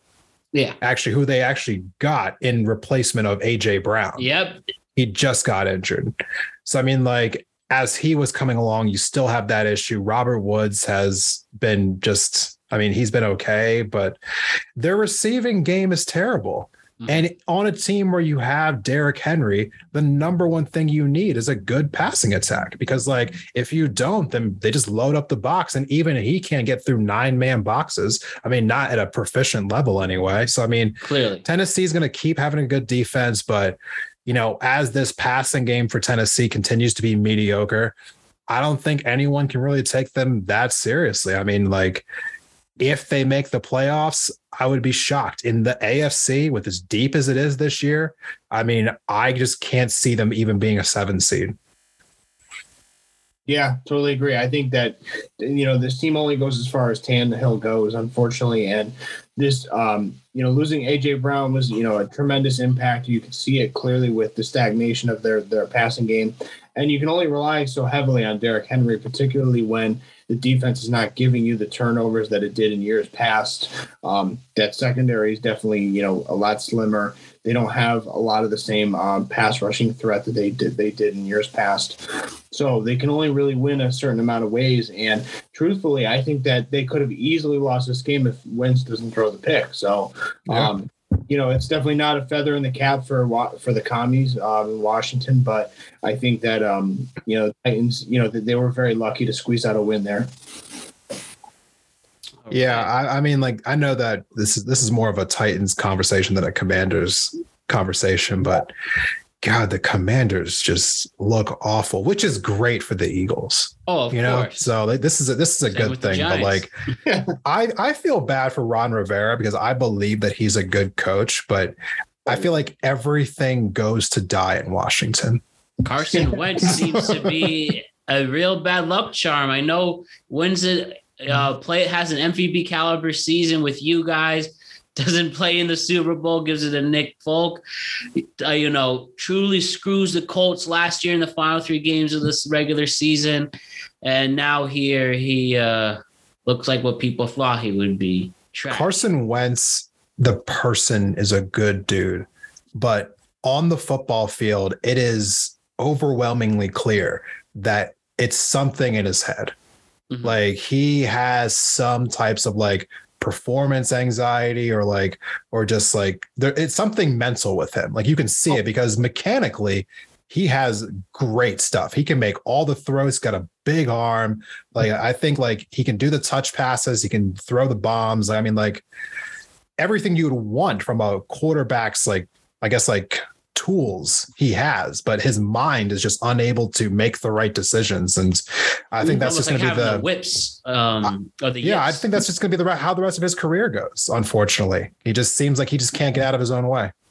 Yeah. If you look at some of those plays where he was, when he was bounced out of the box, like, and he had to pivot to his right, he threw guys that were wide open on the sideline. He either underthrew them or threw them wide, right, left. Something's clearly wrong. Aside from the mechanics, and the one that's glaringly, obvious to me is 3rd down. They were 1 for 11. Like, that is insane. Wow. Can't win if you can't convert. You can't sustain drives like that. There's no way. I mean, yeah, good for the Eagles, but damn. I mean, because I have family in the DC area. Those people love that football team. Like, that is a big time fan base. So yeah, I almost feel for them, but I don't. I wish it was the late 80s and early 90s, but what are you going to do? Panthers and 49ers. Baker continues to play bad, but ultimately he's hurt. So it looks like we're going to not see him in a few weeks. 49ers stellar D keeps being a stellar D, especially the defensive line, arguably the best defensive line in football. Jimmy G keeps at it. Jimmy G, as we've said before, he may not exactly bring fantasy points. He may not be, exactly, do star-studded highlights, but the guy just knows how to win. And ultimately, after this game, the next day, Matt Rule is the first coach to get fired in the 22 NFL season. So with this, guys, some takeaways there. I think there's plenty to praise about San Francisco. As I said, great line. I think that Jimmy G's clearly here to stay. Weapons, as long as they're healthy with Ayuk and Debo, they're in a good spot. I think we could praise the 49ers, and not that they're the most underrated team, but they're clearly a team that needs a lot more credit because they really can make another deep playoff run, I believe. Anything to add to that before we focus on what's going to change in Carolina? I love Deebo Samuel. I really do. I think that if you were taking all wide receivers, tight ends, and running backs, like if you'd have like lumped those three into one group, he's in my top 10 still. Like, I think he's so dynamic. I love everything about him. And I think he is the sole reason why the 49ers are going to be relevant this year. Because honestly, outside of him, George Kittle's, still a little banged up, but their team really isn't that special offensively. You don't think so? Offensively, not defensively, but offensively. Okay. Do you think, though, despite that, even if they have maybe make some, I know the trade deadline's in a couple of weeks, if they make some adjustments there, maybe especially their offensive line, do you think they can be more sustainable in that sense? They need another receiver. I mean, because Ayuk is okay. He's not great. And Kittle, again, is banged up. And when you have a quarterback who's just kind of average the way Garoppolo is, like, he's not bad, but he's not great. He's just mid. So, like, you need to put more playmakers around him to elevate him. And I don't think that the 49ers have a great receiving core. They have Deebo, and that's about the highlights there. Yeah. That's just my opinion on it. I said for the preseason prediction that this team will go as far as Deebo goes, just, regardless of whether you're starting Lance or Garoppolo. But I was heavily impressed because I always knew that the 49ers defense was stellar, but I didn't think it would be enough to win multiple ways in this league. And I think that this team is showing that they can win twofold on the defense side of the ball and on offense, because it was a very pedestrian game for Garoppolo, but he converted on third down when they needed to, and he kept a lot of drives alive. And I think that even when they took away Deebo Samuel in a game like this and they just relied solely on Jeffrey Wilson on the ground, they were able to still win by shutting down that offense for Baker with 6 sacks. So I think that having multiple ways to win is really the strength of this team for San Francisco, because moving into the rest of the season, they're going to have to find multiple ways to beat teams. Yeah. Now with Carolina, like I said, Matt Rule is out, major injury problems. I think it's clear that the Carolina Panthers should be sellers. It's weird because technically, aren't they technically in a rebuild this season, or they were projecting one, and now they're going to essentially rebuild again? PJ Tucker's going to be your starting quarterback. We still have Sam Darnold injured, and it seems that the Baker acquisition ultimately wasn't what they expected. So, is it time are we going to see Carolina now be one of the worst teams in the NFL for a few years after what has transpired this season? I have another podcaster who I've, recorded with a couple times. He lives in Charlotte, Panthers fan. He made a post about this today, and he said, in the last 25 years, here's the worst teams in the NFL as far as winning seasons are concerned. It's like the Falcons have 11 in the last 25 years. The Dolphins have 9, Texans have 8, Jets, Jaguars, and Bears and Panthers have 7. The only 2 teams who are worse are the Lions and the Commanders, having only 6 winning seasons in the last 25 years. So, yeah, they don't have a culture of winning in Carolina. Yeah. They're one of the worst franchises in the league, like, consistently. If it was me, I know that the NFL doesn't really have a great, trade frenzy the way like other sports do, like MLB or like the NBA. Yeah. But they should push the trade deadline back, a month or so, and give teams more of an opportunity to trade people. Because when I heard that the Bills were trying to get Christian McCaffrey, one, I was like, damn, the Bills don't need him, but also good for the Panthers for finally figuring this out, because it's time to blow that thing up. Their team is just not, their defense is good, sure, but offensively, that whole unit needs to be scrapped. I mean, as far as I'm concerned, sell Christian McCaffrey, get rid of DJ Moore. He's a good piece. Some team will need him. The 49ers could use him. I mean, but like, Yeah, DJ Moore clearly has to go to a better team at this point. Well, He can really be some a of those lottery pick. players are having their best years wasted on the fact that the Carolina Panthers can't seem to get the right quarterback, which really what this comes down to. Well, the thing too we got to remember is that, and Matt and I talked about this, Desmond, is that the Panthers we only speculated that the way that they're going to turn around this offense for the remainder of the season is to make make McCaffrey like a jack of all trades type of player.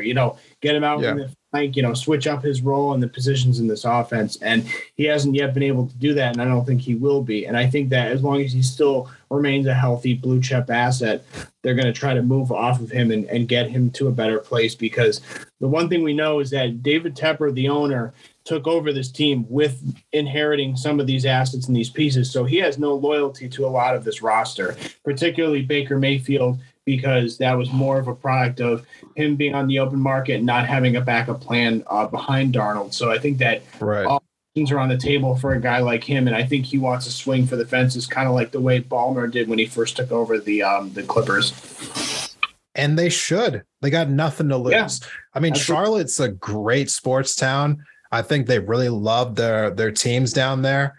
And, I think that you got to put a better product on the field, man. I mean, in this day and age, scoring like less than 20 points every single week is just not a good enough product in the NFL. The one stat that I heard was that under Matt Rule, like if a team scored 17 points against the Panthers, that the Panthers were 1-27. Yeah, that is insane. Like, I don't think football's going to get another head coaching job. And not in the NFL. Yeah, maybe in college. Maybe like, I don't know, like Grambling State.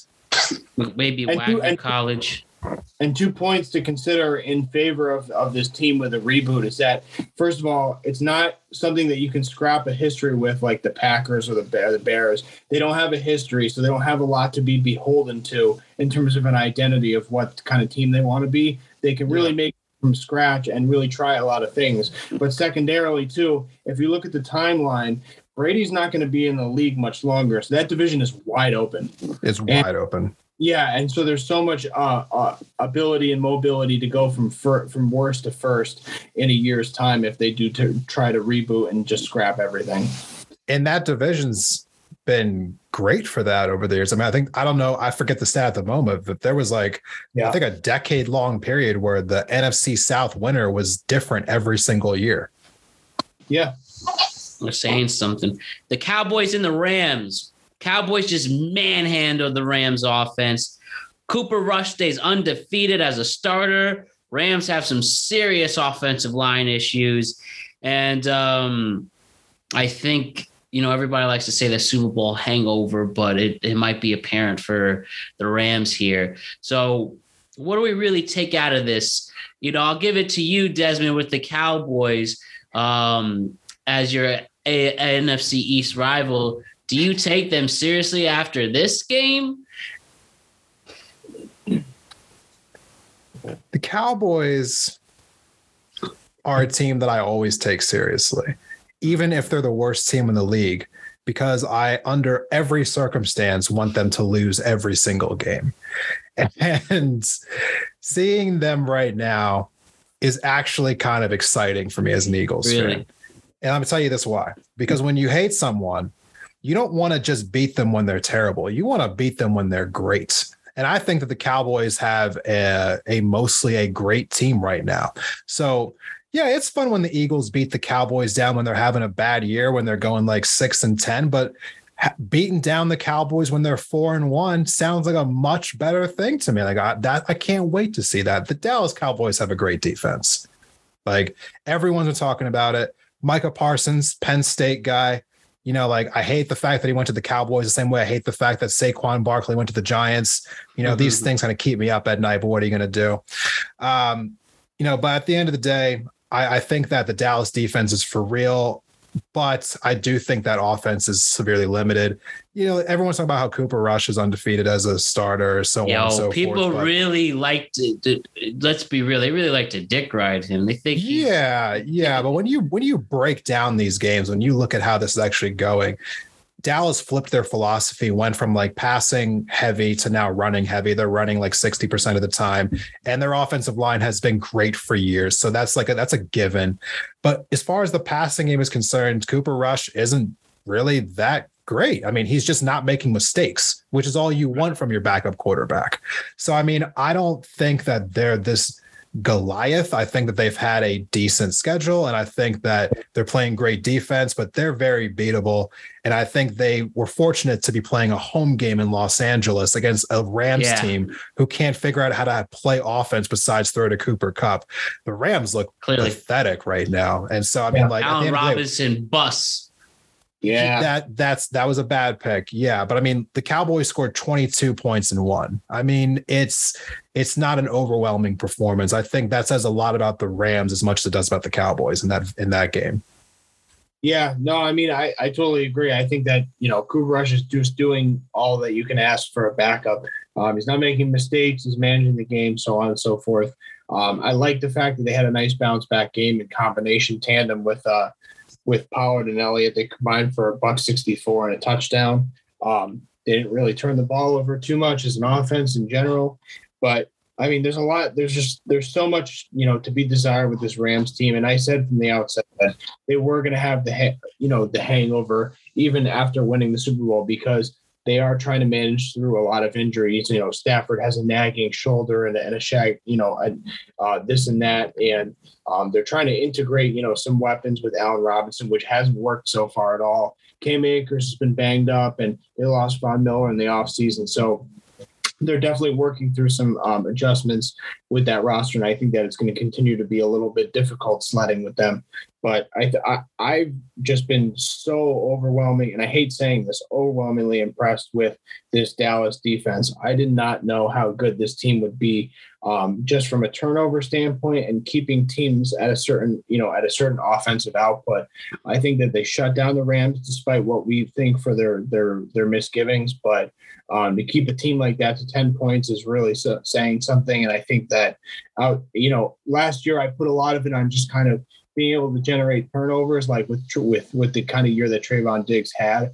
But if you look at their front four and you look at how stout their pass rush is, it looks like they're really coming together and clicking on all elements with this defense. And I think that if you continue to lean on the run game until the wheels fall off, they're going to be a force to be reckoned with. I hate saying it. Now, it doesn't mean that they can beat the best teams in the league, but I think with their schedule being a less than desirable for opponents, I think that they will continue to keep their run going.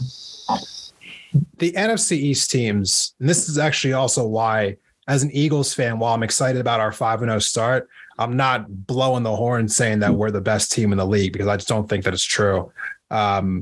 NFC East teams have a very easy schedule this year, playing the NFC North and playing the AFC South.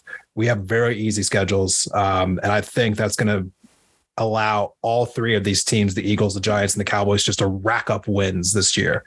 So with that being said, I'm looking at the Cowboys right now. They gave up 19 points against the Buccaneers in week 1. That was the most points they've given up this year. 19. That was the most points they've given up this year. Yeah, the defense is for real. So, I mean, like, at the end of the day, if you want to beat the Cowboys, you're going to have to come correct. Their pass rush is ridiculous, so you got to catch them in screens, quick passes. You're going to have a mobile quarterback. I think the Eagles got that. I think Dallas is going to be in the conversation for the whole year. The Rams have no offensive line. And for people who are kind of like casual football fans, you never want to talk about the offensive line because there's nothing sexy about it.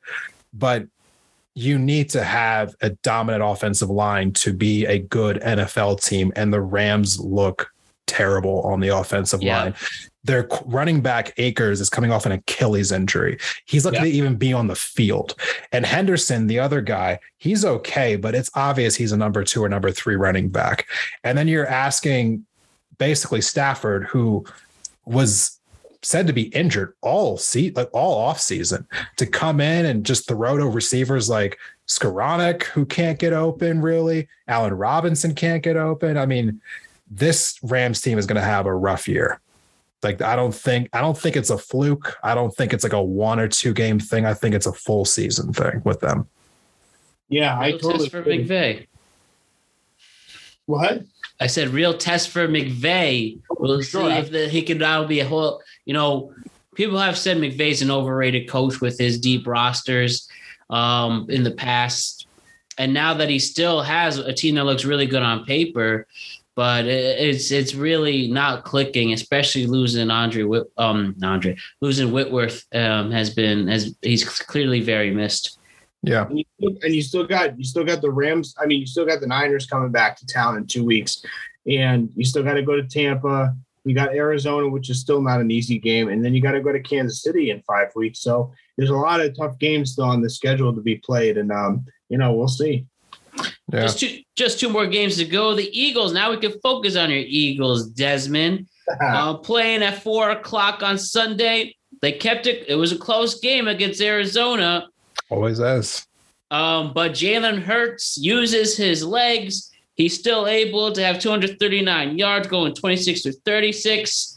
And, shouts to your kicker, Cameron Dicker, who keeps the game alive and ultimately keeps them in a undefeated season. Arizona made a push. Amendola has a bad missed kick in the fourth quarter, but ultimately you hold on and the Eagles stay undefeated. Now, you were making some of your points earlier with that you feel that Eagles, though undefeated, you don't feel they're the best team yet. What do you think they can do, especially looking at this game this past week, where you can feel more comfortable and you feel that they can be that best team in the NFC? Honestly, with the Eagles, it's two things. One, I don't think we've faced great opponents yet, so we're not really sure what we're capable of. But two, I think that this team just needs more time to gel. I mean, AJ Brown is still just like in his 5th game on the Eagles. We've put in new offensive sets this year for Jalen Hurts. And I think that he's still progressing, becoming the quarterback that he's going to end up being, going forward. Because, he looks a lot better than he did last year. But, all things considered, he made an emphasis to throw more from in the pocket this year, when last year he really struggled from there and tried to avoid it. And I'm seeing him now when in times in the past where he would have just relied on his legs and just ran, he's still getting out of the pocket, but still looking downfield, still looking to throw the ball. I think that our defense got a major upgrade this year, getting that's safety. I think it was a Gardner Webb or Gardner Johnson, safety from the Saints that we picked up, and also getting Hassan Reddick. I think that the Eagles are in a really strong place, but what I would like to see is more of a killer instinct. We've been blowing out teams in the first half, and we've been letting teams come back in the second half. We've done it 4 times now. And it's just telling me that this team just hasn't quite figured out some continuity yet. So obviously the talent's there, but they haven't figured out how to put teams away. That kind of worries me a little bit.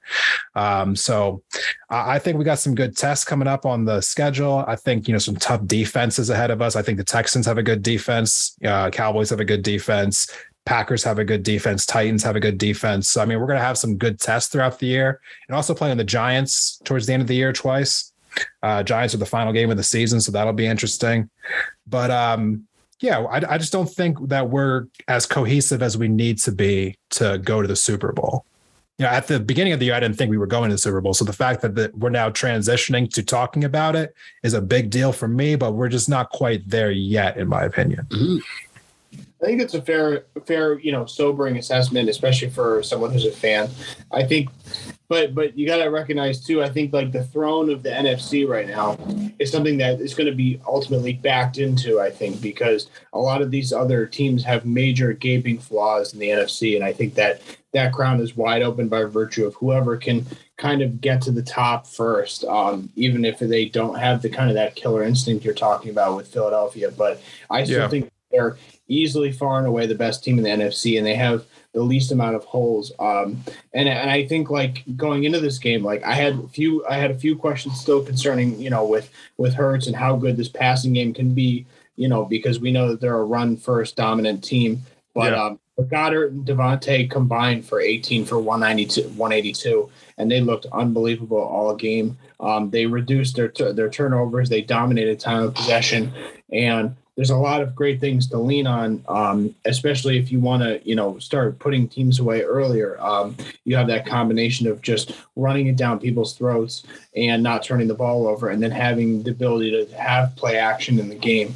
With Sirianni's offense, I think that this team is just destined for the top. I really do. I am more encouraged week to week watching how their passing game has evolved, and obviously they'll have some setbacks here and there, but I don't really see a flaw with this team. Yeah, I don't really see too many flaws myself. I just think there's things that's got to be just like gelled together. Like teams in the NFL this year with reducing OTAs, reducing the preseason, so on and so forth, like teams have less time together than they used to. And so I think what I really want to see over the course of this season is if the Eagles can kind of just shore up some of those mistakes, kind of like find ways to play in situational moments better, because I still think we're kind of shaky on third down sometimes, or like those short conversions or being in the red zone. So I mean, like there's still some things to improve on there. And defensively, I would love to see us get a little more pressure on the quarterback. I mean, I think we have a good defensive line, but it just hasn't looked spectacular it doesn't look like Dallas's, Yeah. So I would love to see the defensive line step it up a little bit. I think situational football for Sirianni, especially being a second-year coach, it's like you want him to kind of take that next step eventually to get some kind of reassurances from the leadership role. But particularly when I look at that major crucial sack in the third quarter against Arizona, it backed up Philly, taking them out of field goal range. And that's an example, like you said, of situational football where if they kind of tighten the screws up and kind of get in Hurts's ear and kind of get him to throw the ball away preemptively a little better, having that foresight will make him a better quarterback, and it'll get them a maximal production on all these possessions that they carry. Yeah, just quick note on Arizona. I don't know what the beef is between Murray and Cliff Kingsbury, but damn, they got to figure that out, because I think Arizona's got a lot of talent. It just feels like they're just really undisciplined. You also have DeAndre Hopkins coming back. Right. We'll still see. We'll still see if he has something left in the tank. I think this is going to be his last week suspended, and he'll be back next week.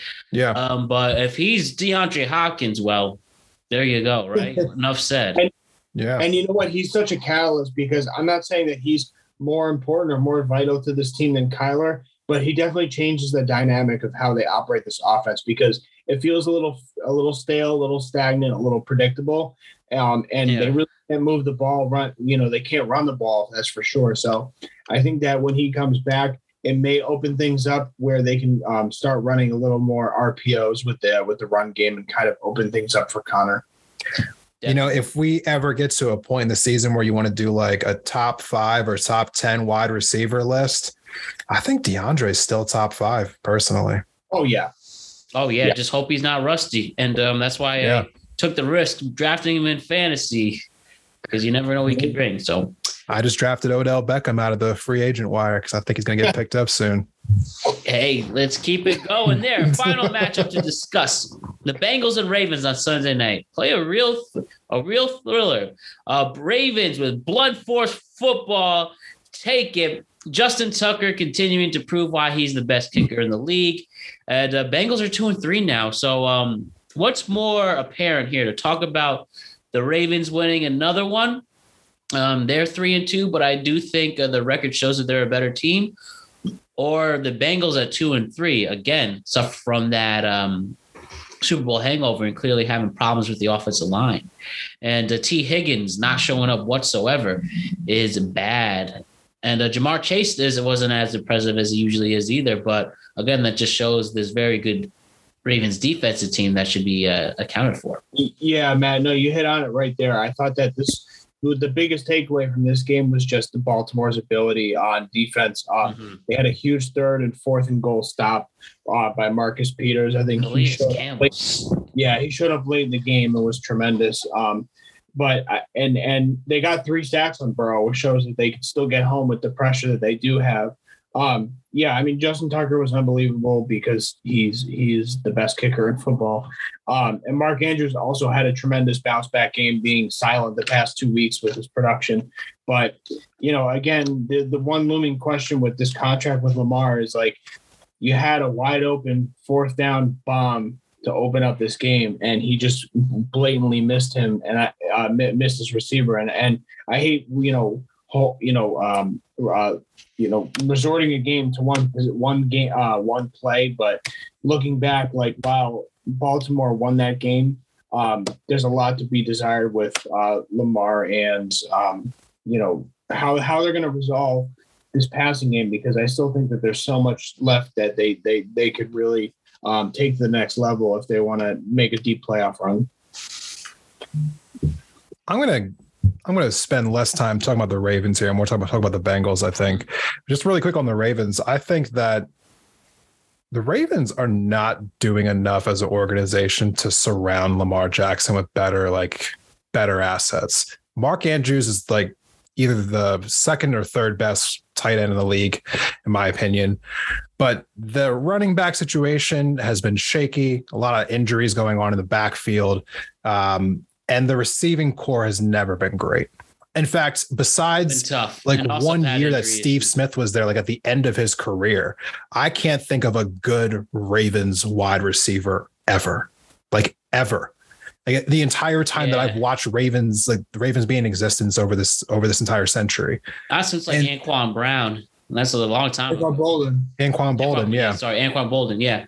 But even he was like the back half of his career after leaving Arizona. But like, it just like, I just do not see the Ravens fully investing into a person that they're about to give a $200 million contract to. Like, if you know you're going to invest in this quarterback, get him some damn receivers. But I'm just going to move on from that. The Ravens also have issues on defense, which looked a lot better this, like last night or on Sunday night. So, like hopefully they'll be able to string some good things together. But for the Bengals, everyone knows what the Super Bowl hangover curse, like the team loses the Super Bowl, ends up being terrible the next year. I'm looking at their schedule right now. Their next 6 games are all teams that they can and probably should beat. Like they should go on a 6-game winning streak. They're facing the Saints, Falcons, Browns, Panthers, Steelers, and Titans. Now, you could make arguments that they could lose some of those games, but I think they're good enough to where they should win all 6 of them. So I think we're about to find out very quickly what kind of season the Bengals are about to have, especially this upcoming week. If you lose at the Saints and go 2-4, like I there's a lot of questions going to be asked of the coaching staff, honestly, because there's too much talent on this Bengals team. Yes, their offensive line isn't protecting Joe Burrow enough, but damn, like if your offensive line is that suspect, the head coach has to be able to step in and game plan around that. Yeah. Quicker passes, screens, draws. I mean, just do something to get around that problem. I mean, defensively, they're not giving up that many points. I mean, when I'm looking at it here, they gave up 23, 17, 12, 15, and 17. Those are good numbers. The Bengals have a solid defense. This really comes down to coaching and the offensive line. I think if the Bengals don't turn it around soon, I'm considering maybe moving on from that head coach because, truthfully speaking, this is the NFL and it might not be fair, but you got too much talent on that team for them to be underperforming like this. Remember, under this coach, too, that people really wanted him to get out until this previous Super Bowl year. And if we're going backwards with this, you might make a great point there, Desmond, and for what Zach Taylor can bring to this team. And he's clearly knows what it's like to be on the top without, just being so close to a Super Bowl and then also being on the hot seat. And I think that's very telling and a good point there. Can I, real quick, before we get off this topic, I want to push back a little bit, Desmond, on what you said about the Ravens not being able to equip Lamar with the requisite weapons. Yeah, with the requisite weapons. Let me just push back because I do agree with that sentiment that when you look at the assessment of the 4 years they've had him, they have not been able to successfully put enough pieces around him in the passing game to designate that. And obviously they were destroyed with injuries with their running back core last year. But can you make an argument in defense of Lamar in giving him $200 million if you're not going to be a pass-first offense? Because that's my concern is that you can pay him that money, but just know that you're not going to have a pass-first offense. You're going to be a run-first offense. I think there are so many talented wide receivers in this day and age coming out of college that the correct front office can scout the right players, and the correct coaching staff can put them in the right position. So I lay this at the front office on that respect. And to your other question about should you invest that much money, you kind of have to. This league is predicated on, do you have a quarterback or not? Being able to win without a quarterback is extremely rare. It's not that simple. And I don't even know how you could think to yourself, yeah, we can be competitive without a top tier quarterback. And Lamar has proven that he's a top tier quarterback. The only issue that I have with Lamar's game, you want him to be a better passer. And I think he has been year over year, but he takes too many hits. Unnecessarily. Sometimes you're in the pocket collapses, you get hit. That's not on you. But as you're scrambling, he needs to get better about sliding the way that Mahomes does, the way that Russell Wilson can do. He needs to do that.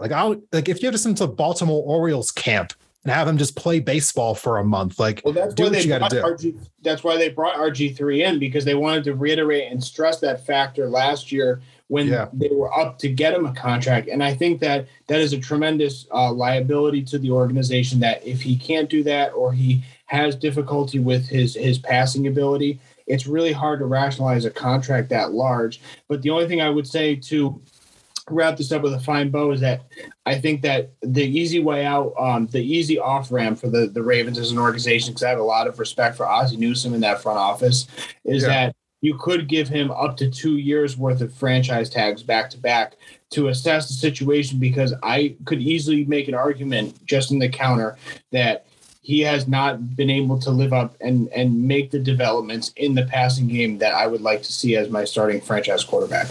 I got to say, I don't see a problem with what you're saying, but on the franchise tag point, that is one of the grossest things in any sports. Oh yeah, for sure. I truly believe that the fact that the NFL the fact that the Players Association has allowed there to be a continuation of the franchise tag is just of course. But especially because you can use them multiple years. Look how it worked out for Dallas, because they gave him the contract, and I'm sure they're regretting it every single day with the continuous injuries and the poor play that he's been giving them.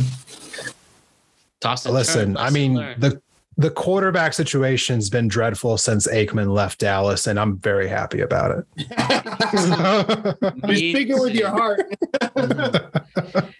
Yo, let's do our upsets, whimpers, and thrillers. First time with Desmond, as we said, picking 3 games off the schedule. And you pick from there first, the adjective. Who do you think will be an upset? Who do you think will be a thriller? Who do you think will be a whimper? And then you make your prediction off that. We'll start with Alex this week with that. Alex, tell me, who do you see being an upset this week? Ooh, good one. Upset, I got Seattle going into Arizona, winning on the road. I think that Seattle. It's in Seattle. More resiliency with this offense than that we kind of talked about earlier. And I think that Arizona is a little bit of turmoil on the heels of a very debilitating loss. I think they're at a crossroads where they're going to shake things up in that organization. And I think for Seattle, they're playing with house money. They're going in loosey-goosey. We know that defense has had some issues in weeks past. I think that Seattle goes in and wins that one. Yeah, right there. And Seattle is the 3-point underdogs with this. Okay, I hear that.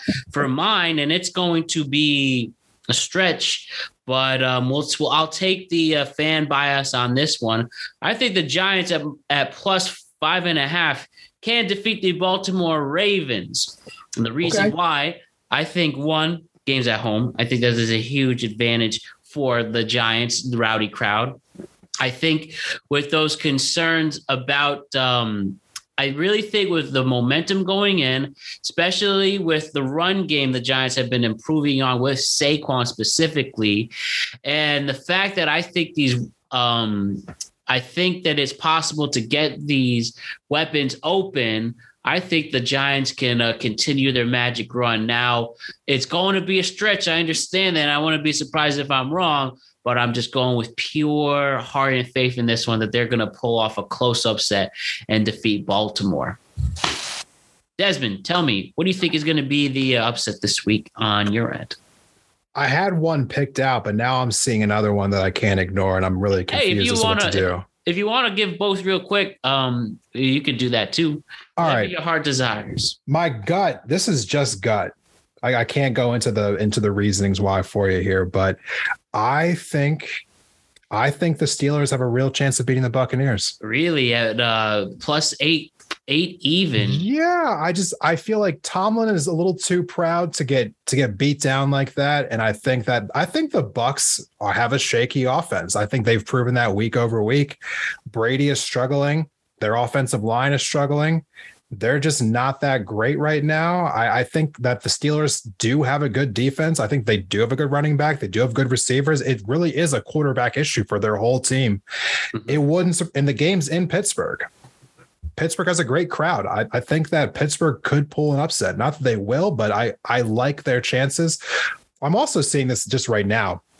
The Niners have a 5.5 point advantage over the Falcons, but it's in Atlanta. I don't know if you've ever seen this stat or not, but the stat where the West Coast team comes east for the 11 o'clock for the 1 o'clock start game. They had that 3 hour, body clock difference. The West Coast teams win 20% of the time. And I think the Falcons offense, science on this one. I think the Falcons offense is legit. I know that they ran into the Bucs defense last week in Tampa. So they didn't look that great, but the Falcons have been looking great offensively. I think the 49ers struggle offensively. I like the Falcons' chances in that game. I really do. All right. Good stuff. Now let's talk about our whimpers. Alex, what games are going to suck this week? The one you're picking to suck this week. Jacksonville at Indianapolis is going to be a turd. I have no intention of watching that game. It's going to be like Stevie Wonder and Helen Keller throwing bombs down the field. I'm all set. Okay. With Indy as a 2-point favorite there. All right. For my whimper this week. Sorry, my note apps quickly decided to run right. Okay. I'm going to go with, this is just hilarious to me. Take the easy one. Well, I know the easy one is the Bears and Commanders, where the line is actually even, which is extremely rare. It's so bad that not even Vegas just gave up. So I'll let you go take that one. But I was actually going to pick the Broncos and Chargers, and the Chargers are 5-point favorites there. As you said, Chargers are very injury ridden. The Broncos are just literally turning one of the biggest jokes around the entire country. I think Russell Wilson, even with this injury-laden Chargers team, will not take advantage of it, and we're just going to see some messy football. So toss it off to you, Desmond. What do you think is going to be the whimper? Picking the Commanders and Bears feels too easy. Everyone knows it. Let me give us another one that I think is going to stink. Panthers and the Rams. I think that really Panthers with a brand new quarterback having to travel across the country to Los Angeles. I think their offense is going to be inept. The Rams, for all their issues on offense, do have a good defense, and vice versa.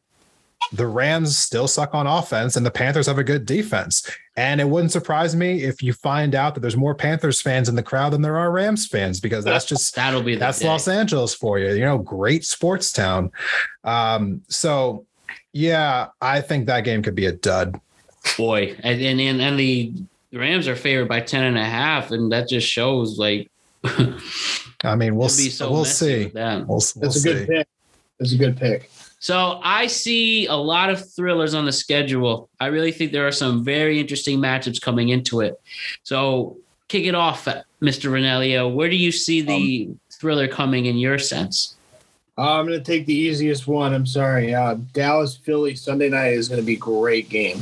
I'm super excited to get a litmus test of where this division's at and how good Philadelphia is as well as Dallas. So I'm really excited for this game. I think for me, I'm going to actually go with the Jets and Green Bay in a team where two franchises have so many question marks. No one really knows what these two teams are made of. And on this, a crucial week 6 for the entire season, I think after the Packers had such a bitter taste in their mouth losing to a Giants team like this, and I believe the line was around 6 to 8 points, which is, again, shows how much expectations were coming into this Packers team. And now that they have a Jets team who historically have been a team where if you need to get a win, where if you need to get momentum back, you play the Jets. But on the contrary, with the Jets having so much momentum with their two game winning streak, it's going to be an interesting matchup of two teams that really need wins. And I think you'll get a lot of great football out of it in Lambeau Field. That's going to be a lot of fun to watch. Yes. And the spread is 7 points even for Green Bay. So it is pretty steady for the Jets, but I do think the game might be a little closer than that. So maybe even take the Jets if you want to take the underdog if they keep it close for the spread. Well, I guess since you guys left it for me, I'll just take it. Bills Chiefs. Yeah. In what should be the Sunday. I mean, like, I wish that the Eagles Cowboys was the Monday night game as the Bills Chiefs was the Sunday night game. Like, that's early to flex. That's how I would have. Or yeah, I mean, but having the Broncos in primetime again is a joke. Yeah, the Bills Chiefs going to be a great game. The fact that it's not a primetime game is a travesty. I expect the Bills to win this game, but I also expect it to be competitive. I don't think the Chiefs get blown out here. I'm thinking somewhere along the lines of like 34-30, somewhere in that area. I think it's going to be, I think Mahomes will put up points because the Bills have the better defense, but their secondary shot right now. Micah Hyde being out for the year, got issues at corners being out. Yeah, I expect a high scoring back and forth game similar to what they did in the playoffs last year. Definitely. I definitely hear you on that. All right, gentlemen, pleasure, real pleasure. So much we had a lot of fun having you on, Desmond. I'm excited to have you around for the rest of the season, as I'm sure Alex does. And Brian, when he comes back, thank you, Alex, for bringing the funk as per usual. And we have a really intriguing week 6 of stellar matchups all across the board. Can't wait to talk about it next week. Don't forget to check out Desmond Price as well as the Independent Thought on his podcast. Check out Alex Rinaldi with the Going Places, and also his amazing work. And again, if you guys have anything else to plug, tell us what's good that I haven't said already. Oh, nothing to plug, but I have ideas for future episodes. Maybe I'll tell you about after we hit the end button on this one. Well, looking forward to it. I know this audience is too. All right. Beautiful. I got art show coming down at the Lockwood Matthews Mansion Museum in Norwalk, Connecticut. And I have a solo show at New England Brewing Company down in Stafford as well. So all right. Yeah, definitely let me know that Lockwood Mansion show. All right, gentlemen, I'll see you next week. Peace out. Thank you, guys. All right. It was a good conversation and productive conversation. Great debut, Desmond Price, when it comes to NFL productive conversations. Awesome job, my friend. And Alex Rinaldi, great job from you as well. Don't forget to like and subscribe to the Productive Conversations podcast on all podcasting platforms and YouTube. Don't forget to check out exclusive content regarding this show on productiveconversationspodcast.com. And don't forget to check us out in the world of social media. We're on Instagram at Productive Conversations Podcast, Twitter at ProdConvoPod. We're on TikTok at Productive Conversations. So we'll be back next week focusing on the MLB playoffs. So we'll bring Leo and Alex with that and see how the division series runs. And I just want to say, for my New York Yankees, absolutely stellar Game 1 victory over the Guardians.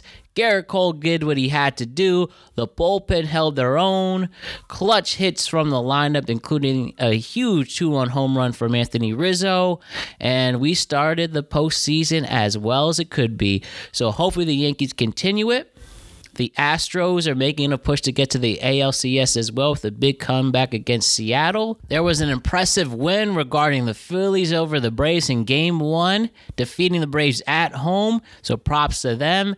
And I'm recording this at 11:30 on the East Coast, and 11:30 at night, I should say, and the Dodgers and Padres game is not over yet. But, watch out for the Padres maybe. But, A lot of people really feel good about them. I know I felt that the Dodgers are going to roll through them, but who knows what's going to happen? Who knows? That's why we love October baseball, don't we? So yes, baseball and football once again next week. And before you know it, we'll continue with some more productive conversations with other interesting folks across a wide range of topics in a wide range of people in this world. So it's going to be good. So with that, I hope everybody has a great rest of the week. Thank you to Alex Ranelio and Desmond Price for what they did contributing to the show. Thank you to Alex Ranelio for what he does on the post-production side. And thank you, the greatest fans and listeners in the world, for making this possible, helping grow this brand, and being a part of the great community known as the Productive Nation. My name is Matt Brown. I am the host of the Productive Conversations podcast. Don't forget to check in on your friends and family. And I'll be seeing you all very, very soon. All right. Love you all. Peace.